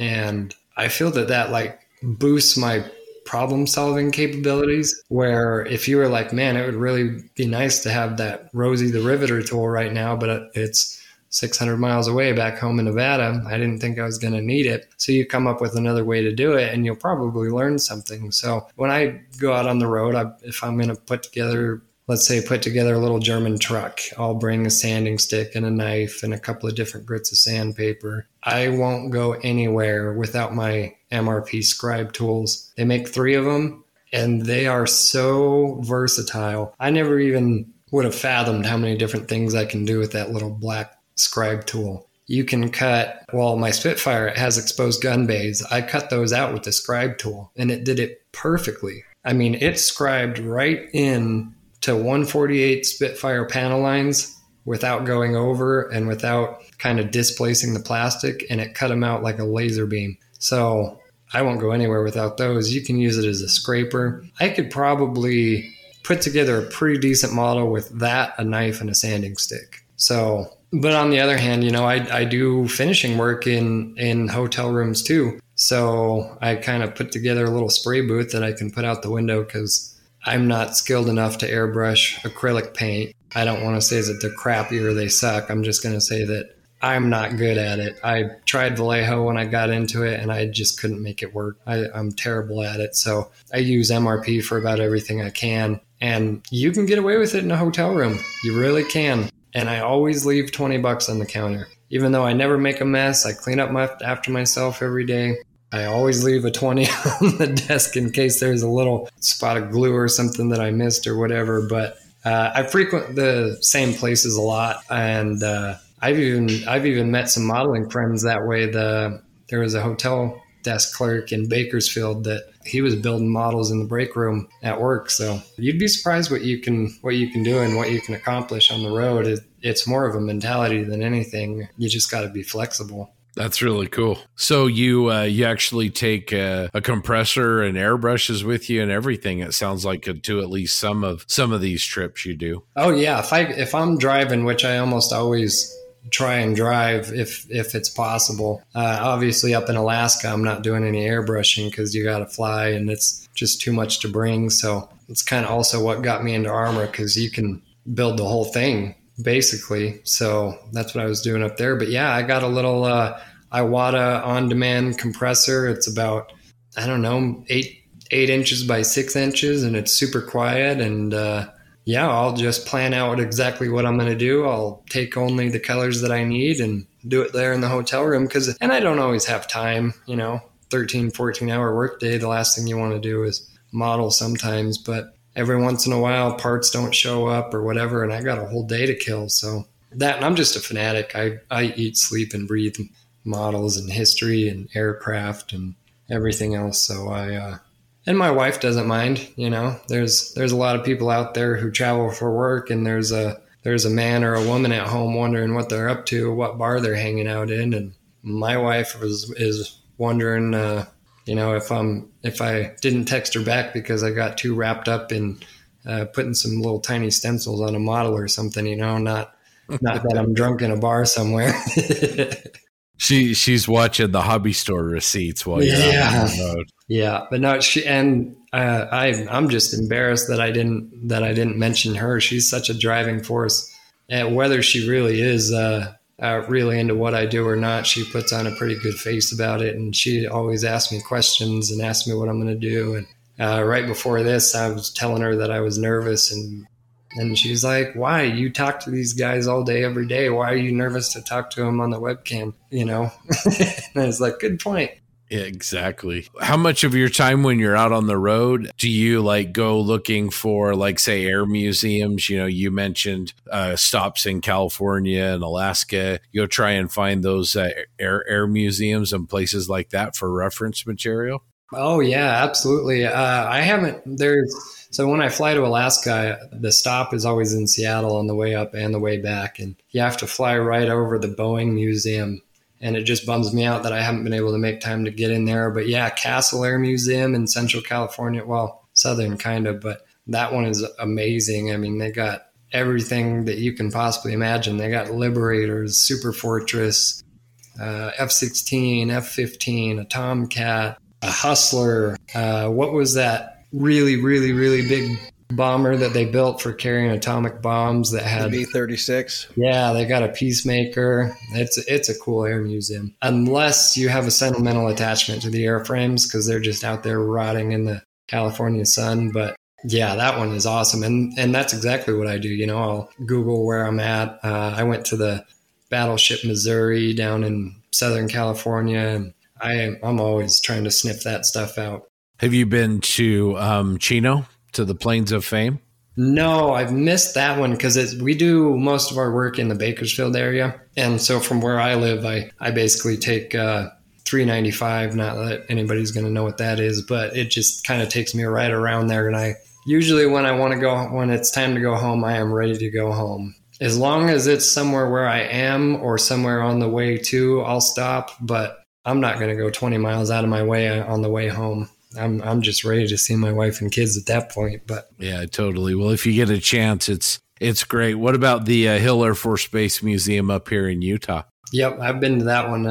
I've been going to that since I was a kid, and that is a top-notch air museum there. Those guys put in a lot of work, and their displays are just beautiful. I mean, yeah, there's a couple outside in the sun and stuff, but for the most part, everything that should be protected and should be restored with care and accuracy, they got them inside, and I haven't got to really chat any of those guys up yet, but I'm dying to, because the quality that they do is just amazing. Yeah, they really do a nice job. They're working on restoring an F-117 for display right now. Oh, whoa. And obviously you've seen a lot of their other displays that they do, and yeah, they just do a terrific job, like you said. I saw that those are flying again. Somewhere out of California, they got a couple of them now, and I kind of heard rumors and saw some pictures of them flying around out in the Tonopah area, but now I think now they're exposed, so they're like, oh yeah, we're flying them again, and they just have them parked out there with everything else, so that's pretty cool. Yeah, that is really cool. Well, I hope you make it to the Boeing Museum of Flight. You'll really enjoy that visit as well. It's a great museum. Yep. Back to Mr. Steve Baker. He's an airline pilot, and he does the same thing. He's always sniffing out the air museums and stuff, and he posted a bunch of pictures from there. So I said, one of these times I am going to schedule myself a 24-hour layover in Seattle, and we're going to hit that up. Yeah, it'd be well worth your time. There was two really amazing museums up there, but Paul Allen's museum, the Flying Heritage Combat Museum, I guess that one's closed after he passed away. They decided not to keep it going, unfortunately, but that was great.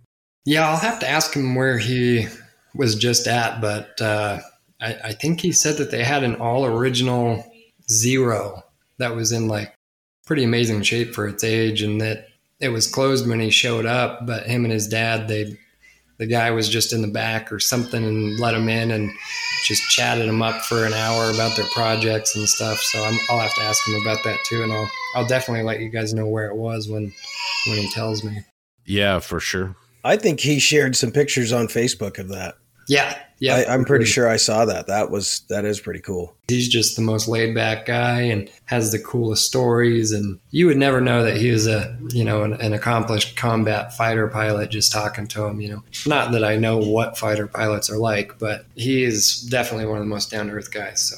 Yeah, for sure. He's a good dude. Well, recently, Shane, you kind of put your model room there, your man cave, through a pretty extensive remodel. Why don't you tell us a little bit about that? Well, it was even a little bit better than a remodel. We just got a new house. And I was in the old house. It was a little shoebox, basically. And I was in the garage with the spiders like Doug is. We got this new house, and the plan was for me and my wife to share it, but I kind of took over. When the baby's old enough to have his own room, I'll have to give half of it up. But I was really fortunate to have some income to be able to kind of build maybe not a dream studio, but pretty close. And so I put a lot of thought and time and effort into it, and wanted something ergonomical and kind of decorative, and I got wrapped up in that eBay thing, man. And I bought a whole bunch of stupid aircraft trinkets. Like I had somehow wound up with some 190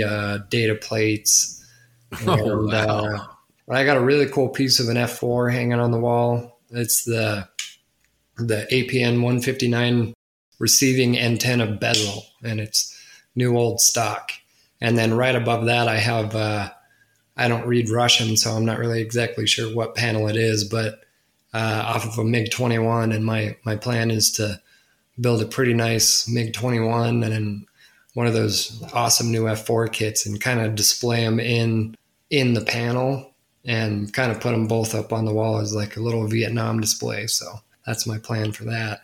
What would you, if somebody out there was, kind of looking at a renovation or an upgrade for their model area, what do you think some of the primary considerations you would recommend to look at?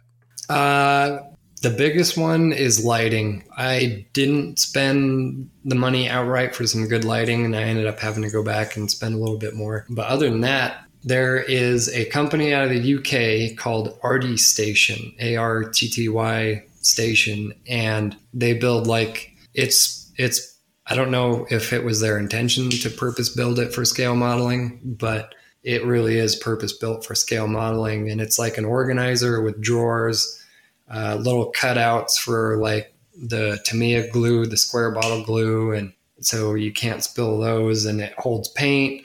It's modular, so you can order it with the paint holder to fit the Tamiya paint jars or the MiG and Vallejo paint jars or MRP. It's a little expensive, but you can make it your own. And if it was a model kit, it would be a Tamiya Tomcat, because this whole big wooden thing, it's like over 400 wooden pieces. It all goes together without a single drop of wood glue. The only wood glue on the whole thing is to hold the face of the drawers on and to hold the backs on. But it's got spots for your sprue. It's got an instruction booklet holder. Everybody should have one. It's not only a space saver, but it's a time saver. I noticed that some of those guys, some people can't function with a clean workbench. I'm one of the ones that can't function with a messy workspace. So maybe that wouldn't be the best for them, but for me, man, I don't know how I made it without it. So that's definitely an essential for me. But and the other thing that I had to consider is that my crappy master air compressor, though mighty, is a little bit loud. So I'm looking at investing in a new airbrush compressor right now. So when I'm airbrushing at 4:00 in the morning, my wife isn't getting annoyed with me. So I use carbon dioxide, bottled carbon dioxide for that reason. 25 or 30 years ago, when this guy and I met, Doug had a silent air compressor, and I know they still make those. And I was always amazed at how quiet those things are. Yep, that's what I've been looking at, is that silent air. I think it's a 20A or an A20 or something like that. Oh, the 20A is what I had. I mean, that thing ran, and even on low oil, I didn't know what happened, but I something happened. I lost some of the oil, and it still ran for years on low oil. It was a killer compressor. Yeah, they're like $700, but I think it would be worth it. Yeah, I think in '92 I got it on sale for $300, but that was That was 30 years ago. Yeah, that's about $700 in 2021 money. Yeah, and if it lasts you 20 years, that's good investment. All right, so is there any chance we're going to see you in Omaha for Nats next year? Yes, I'm really planning on it. This year, basically the one thing that could keep me away from Nats is what kept me away from the Nationals. We signed on the new house on the day of Nationals. Like I said, if one thing could keep me away, it was that, and that's what happened. Just with all these shortages of building supplies and material, our house was delayed by like 5 months. So when they said, hey, we're ready to sign, I said, we'll be there. For 2022, we kind of do an annual RV vacation. We rent an RV and travel as a family, and that's kind of what we're planning for 2022. Plus, I haven't met TJ yet, but I heard him talking about the importance of, if you're going to commit to the group build, to show up or ship the model. So I don't like shipping models, so I better just show up. I tell you what, I am so excited for this one, because not only did we meet a ton of people that we had never met before at the last one and had a blast, but I think there's going to be, double that number, if not more, people that we still have yet. We've talked to, gotten to know because of the podcast, but never met, that are going to be in Omaha, and it's going to be a blast. Yeah, I'm excited for it. And I think that 21 being such a good hit, I wasn't there, but it really sounded like it was one of the best in a while. And maybe it was because there wasn't one in 20, but I think that a lot of people probably got wind of that and are going to show up to 2022. So I think it'll definitely be a good one to make my first one. Yeah, we'll have to grab Steve and head out while we're all there over to the Strategic Air Command Museum they have out there. Oh, I haven't even heard about that. Yeah, I mean, where did you guys went to the Air Force Base when you were in Las Vegas, right? Yeah, we got to go out to the petting zoo, I think they call it, and we also got to go out on the flight line, which both of those were just really, really great. So that was awesome. But yeah, Doug, I think the Strategic Air Command Museum, they have a Vulcan, don't they? They have a Vulcan. They absolutely do. From what I understand in the past, and I think they hinted at it when they talked about Omaha at Nats in Vegas, was they generally have an evening set aside where it's reserved for the convention. So they bus everybody out, and you get a few hours there just with a bunch of model geeks, not just the podcast though. just a bunch of people that love building models, and you get that free reign of that museum. It sounds like a lot of fun, but even if they don't, that museum's worth the trip all by itself. They've got some really cool stuff. And the Vulcan is impressive, man. They have one of those at Castle, and that, like, you can just see that tail from the highway. And that's what, I didn't even know it was there. And I just saw this big tail sticking up off out in the distance. And I drove over there, and there's this Vulcan sitting there. So that is a really impressive aircraft. I didn't know Castle had one. That's sweet, because that makes 3 that I'm aware of in the United States. There's just not a lot of them here, around. So yeah, I'll send you the pictures I got of it. It's pretty cool. All right. So one of our questions we've been asking everybody we talked to lately is, what is your magnum opus build? What is the one model that you would love to build? If you could build one more and it's the greatest thing ever for you, what would it be? So I knew that this question was coming, and I've been trying to think about that, because I didn't think that I had one, just because I'm still new and I feel like I don't know a lot. And so, like I mentioned before, I have this problem where I think every kit has to be my magnum opus. So, but I realized, just sitting here talking to you guys and talking about strategic bombers, that I think it's HPI makes a 148 B-52 that is just totally tricked out. It's got the wheel bays and the bomb bays, and it's like, I don't know. I'm pretty sure it's over $1,000, and I don't even know where I would put the thing. But kind of the backstory behind that is my dad's got me into modeling, and he has the old, I think it's a Monogram 172 B-52, and that was his, and he hasn't gotten to it. But I think that if I can get my hands on one of those, I would at least like to have it, so that way I could tackle it when I do, just because I know that he would just go nuts over that. That's a great choice, man.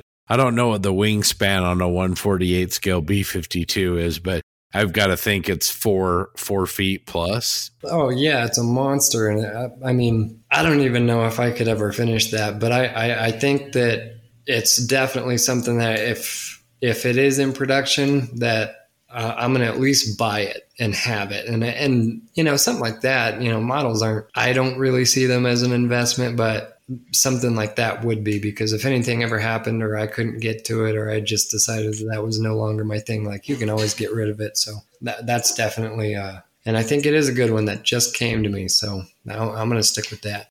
Cool. And to answer your question about wingspan, size of that, the wingspan on the B-52 I just looked up is 185 feet. That would be 3.8 feet in 48 scale.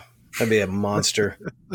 Yeah, you'd have to reinforce your the hooks that you hang that from the ceiling in the model room with.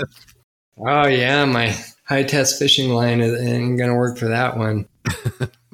That one, you just have to give it to a museum. I mean, that's really the only thing you can do is just put it in a museum, and then that way you can say, I got a museum build. So would it be an in-flight B-52, or would it be sitting on a piece of real estate? I do basically everything with, I haven't quite got into open engine bays and open radio bays and stuff like that yet, but I like to model basically everything that I do with the speed brakes open and the wheels down, the cockpit open. The cockpit is always my favorite part. I don't care if you can't see it. It's my favorite part. And that's what I spend a lot of my time on. So I would definitely do that one with everything open and hanging out and maybe getting rearmed. I've gotten really into like ground equipment recently. So that would have to have some carts, and I think it would be worthy of a fuel truck and pretty much everything that you could throw at it. It would be a magnum opus. You might as well just, throw the kitchen sink at it. Definitely. Yep, for sure. Well, awesome, Shane. Well, this has been a lot of fun talking to you. Listeners, you can go to Dollar Ride Studio on Facebook to see Shane's work. Shane, any plans on maybe dipping your toe into some YouTube videos or anything else, or you think you're just going to keep on with the Facebook page?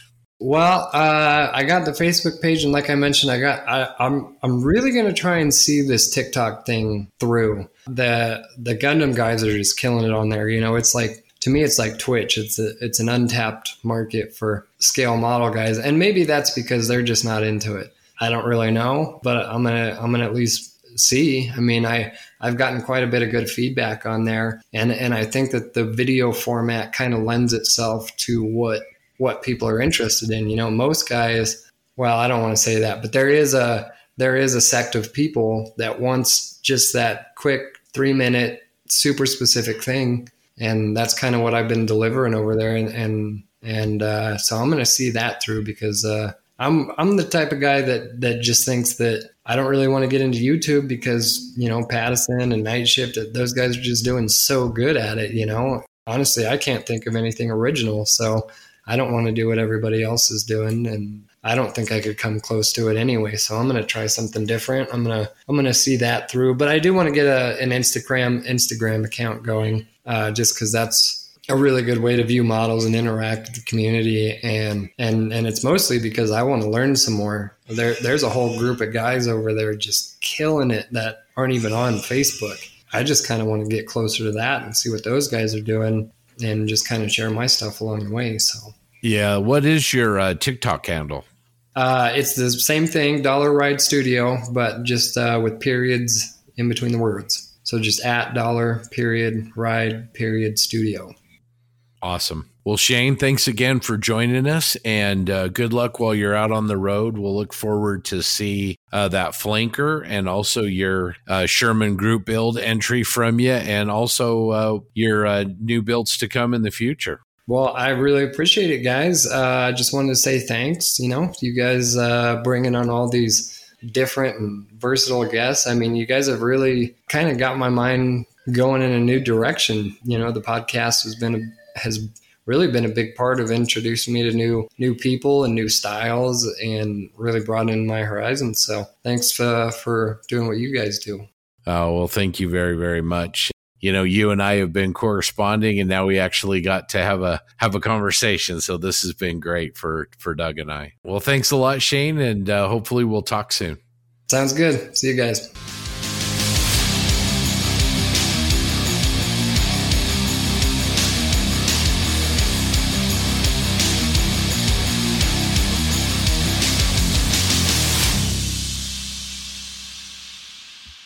All right. That was a great interview, guys. I'm sad to have missed it, but really enjoyed listening to it. So Shane has a lot of talent. Scott, what do you think? What did you take away? Well, first of all, he's a really great guy. And I thought that the interview was really interesting in that he spoke about, first of all, modeling away from your bench. So modeling on the road, which I thought was pretty interesting. And the other thing I thought was interesting was his approach, because he's a fairly new modeler, but he's producing models that I think most people would agree are at a pretty high level.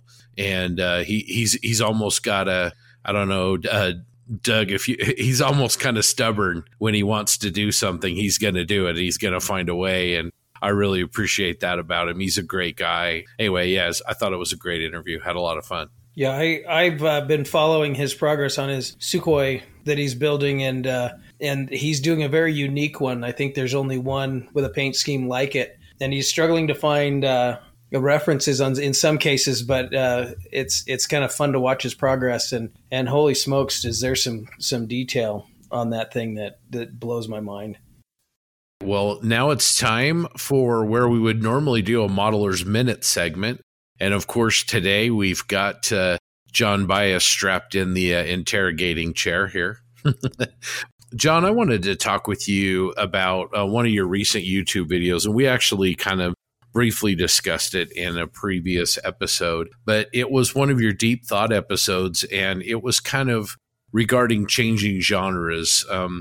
And I just wondered if maybe you'd elaborate on that. I mean, I know that's kind of how you got into sci-fi modeling to begin with, but I really think it's a great video. If you hit a rut.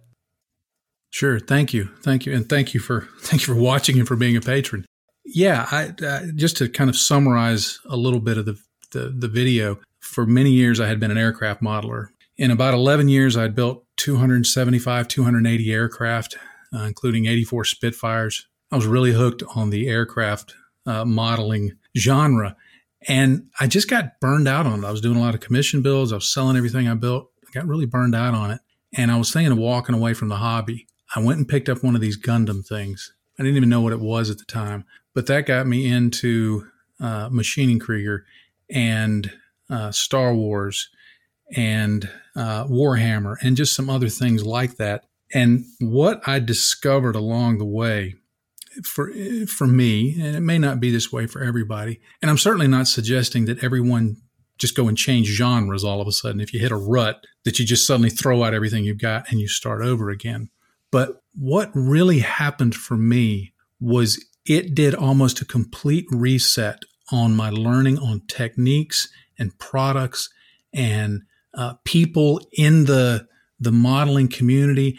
I ran into people that I would have never run into as an aircraft modeler. I've become good friends with Lincoln Wright. I don't think I would have ever met him had I not got into building sci-fi. I don't think I would have ever started painting minis and learning how to do my brush painting. Because if you've built a lot of aircraft, you know it's an airbrush thing. Brush painting is when you're painting the dots on the dials in the cockpit. You just put a few dots of color and you're like, that's it. I've done brush painting. What more is there?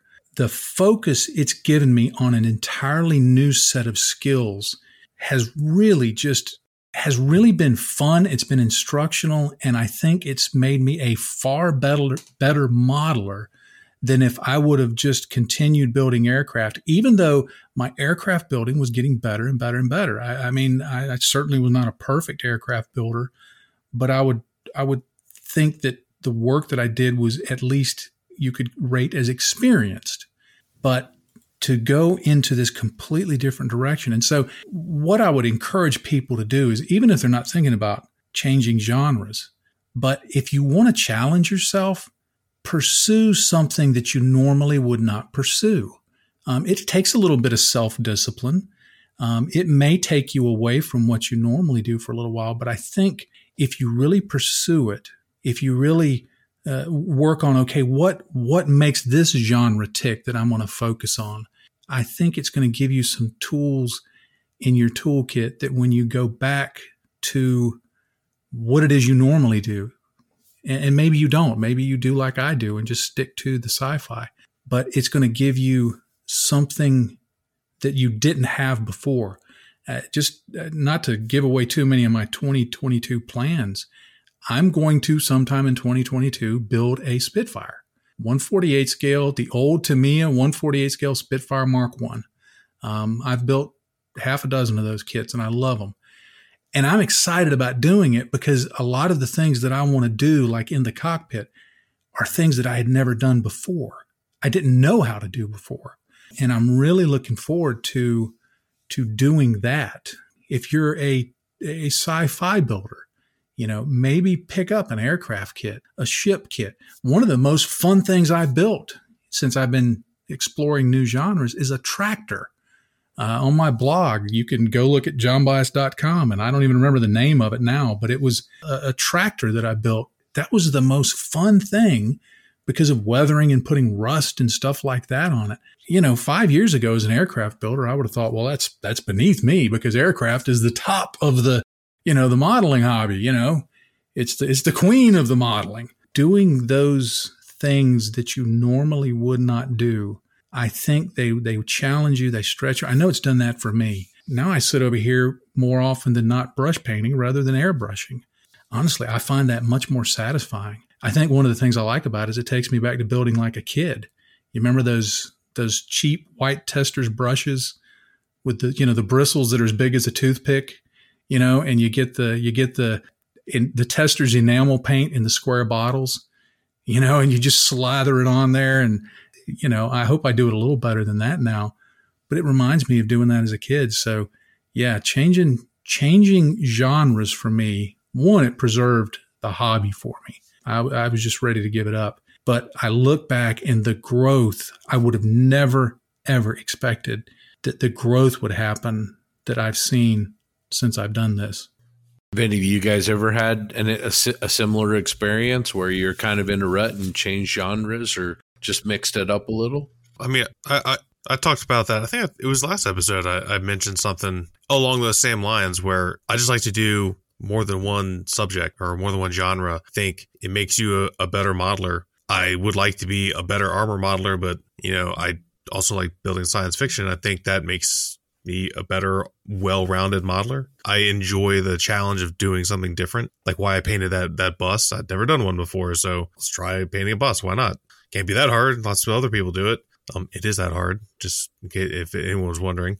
Yeah, I totally identify with that. That's variety is the spice of life, right? It's cliche, but it's kind of true. Yeah, I used to build aircraft a lot, and then I just got sick of having to deal with seam lines and filling and sanding. The thing is, what I don't like about aircraft most is actually just doing cockpits. I find them really boring. When I know that's the first thing I've got to do, I've got to build a bit, paint a bit. I'm like, no, I'll build a tank instead. So instead, I thought I'm going to build a shiny, clean car. Completely something I usually don't like the look of, but it was a 2K finish. I had to sand it, polish it, do all that. And you know what? I actually really enjoyed it. I was like, this is a completely different discipline than anything military. And it was great. But then I got into the habit of doing that constantly. So I did about 5 cars in a row. I was like, I'm never building a car again. So yeah, that's really all I did. At the minute, I need to kind of look for something else as well because I can feel myself plateauing a bit. So I need to maybe just spice it up with something different. Just don't know what yet. Yeah, for me, it's not really genre, but it comes down to, that's the reason I do slammer builds. It's a palette cleanser. It's a clean slate. It's something easy. It's something fun.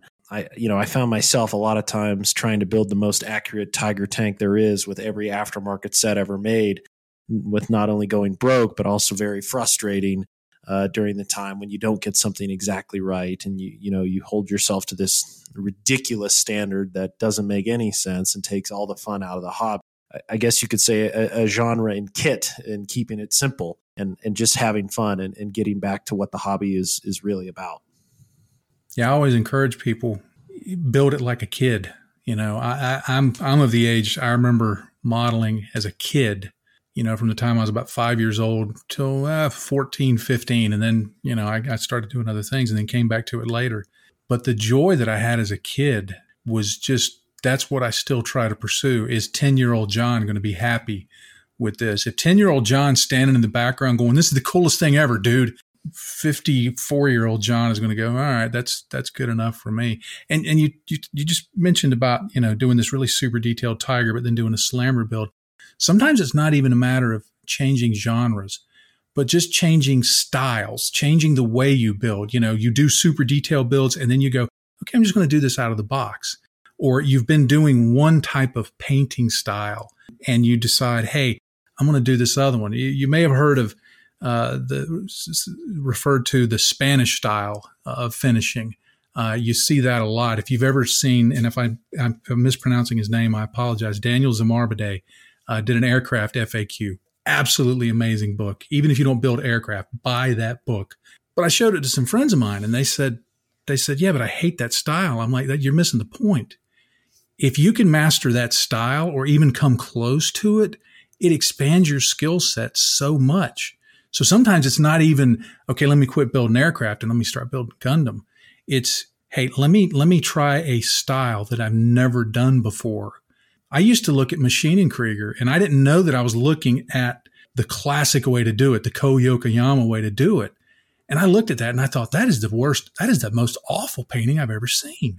And I didn't understand what I was looking at. And then I got to know Lincoln Wright and I started looking at it. And one time he mentioned, I don't remember what the context was, but he said, Western modeling is like realism painting and Japanese modeling is more like impressionist in terms of its interpretation. And when he said that, it was like a light went off. And I said, well, let me try to paint some models this way. Now, I tried and I didn't like the way I did them because I don't know what I'm doing. And it just looked awful. But it pushed me in a way that I never would have been pushed just changing styles. I could have done it just like I would normally do an aircraft or an armor kit. But when all of a sudden you're taking this giant, Bob Ross, 2-inch brush and putting it in your Mr. Color paints and you're just going pop, pop, pop, pop, pop, like that and brush painting all over it, it really forces you to go, okay, how do I make this work? And there's growth in that. There's growth in the hobby. There's growth in what you do, and you can take that back. So yeah, it's not always shift genre, but maybe I just change whatever I do. You remember that episode of Seinfeld where George concluded that the way to him being successful was to do the opposite of everything he felt like he would normally do, And it's like that, if you think, okay, I'm going to build this Tiger tank with every bit of photo etch and resin on it I can, you step back and go, no, I'm going to build it out of the box and see what happens. Again, it's going back to what I talked about earlier. Doing that for me has improved the fun. I had lost the fun I felt, and making some changes brought that fun back. And I'm really glad that I did that. Yeah, Scott, you could probably talk to this. Again, we mentioned earlier the Spencer book on the legacy builds. From your review, he really brought up that point that John just illustrated.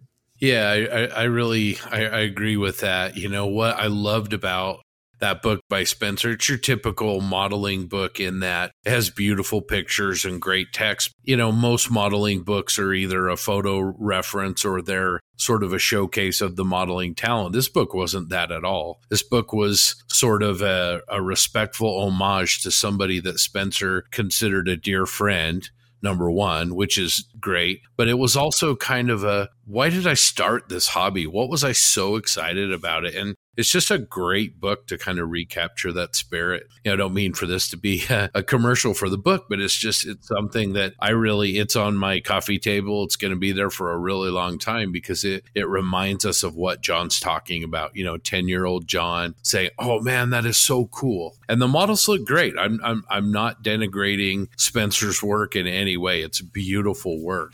But in many cases, I know some of those models he built in a single day and then he painted them in a single day. Whereas, a lot of us, we will take weeks and weeks and months to finish one model. And not that one way is wrong and one way is right, but it's nice sometime to come back and remember why we started and where we started from. And like John said, bring the fun back if it is missing from your modeling. Yeah, we're going to keep the fun train going. I'd call on TJ what he's done with the group build and really motivating people to join, and the sense of community there too is brought a lot of fun to the hobby, and you can see it every day there. It's an incredible place for positivity and encouragement. So I think he's doing a fantastic job, carrying that torch that John's talked about.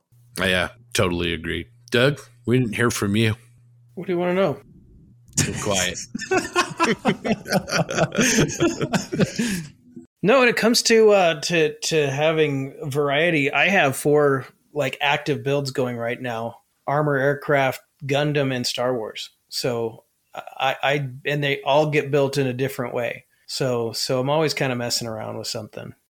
Awesome. Well, John, that was great. I really appreciate it. I got a 2-part question for you here. So, okay. For those people that aren't following your videos, and they should be, over on John Bias Scale Models on YouTube, what are you working on currently? And do you have any exciting news or anything coming that you wanted to talk about for 2022 for your channel? Yeah.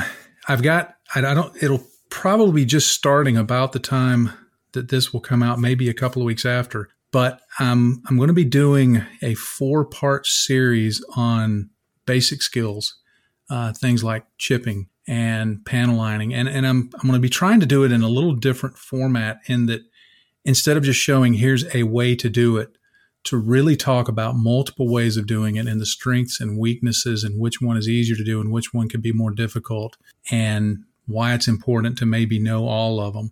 One, I think I'm hoping that will be some helpful content, because that's another one of my goals, is to be helpful. I've realized I'm not going to be the guy, like I've said, that, is going to have the 100,000 subscribers. It just ain't going to happen. But if I can be helpful, when I get a comment on a video and somebody goes, hey, this helped me. I didn't know how to do this. Now I do.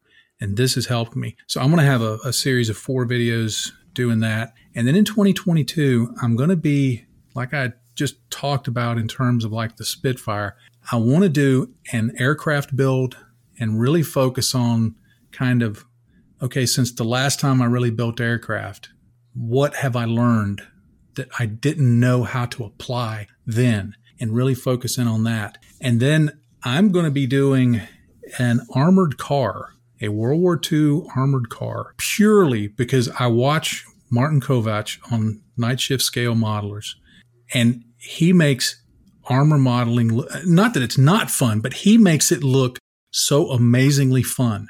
And watching him do that, I'm going to build one and just kind of, okay, I'm going to try and be Martin. I can't do the cool accent.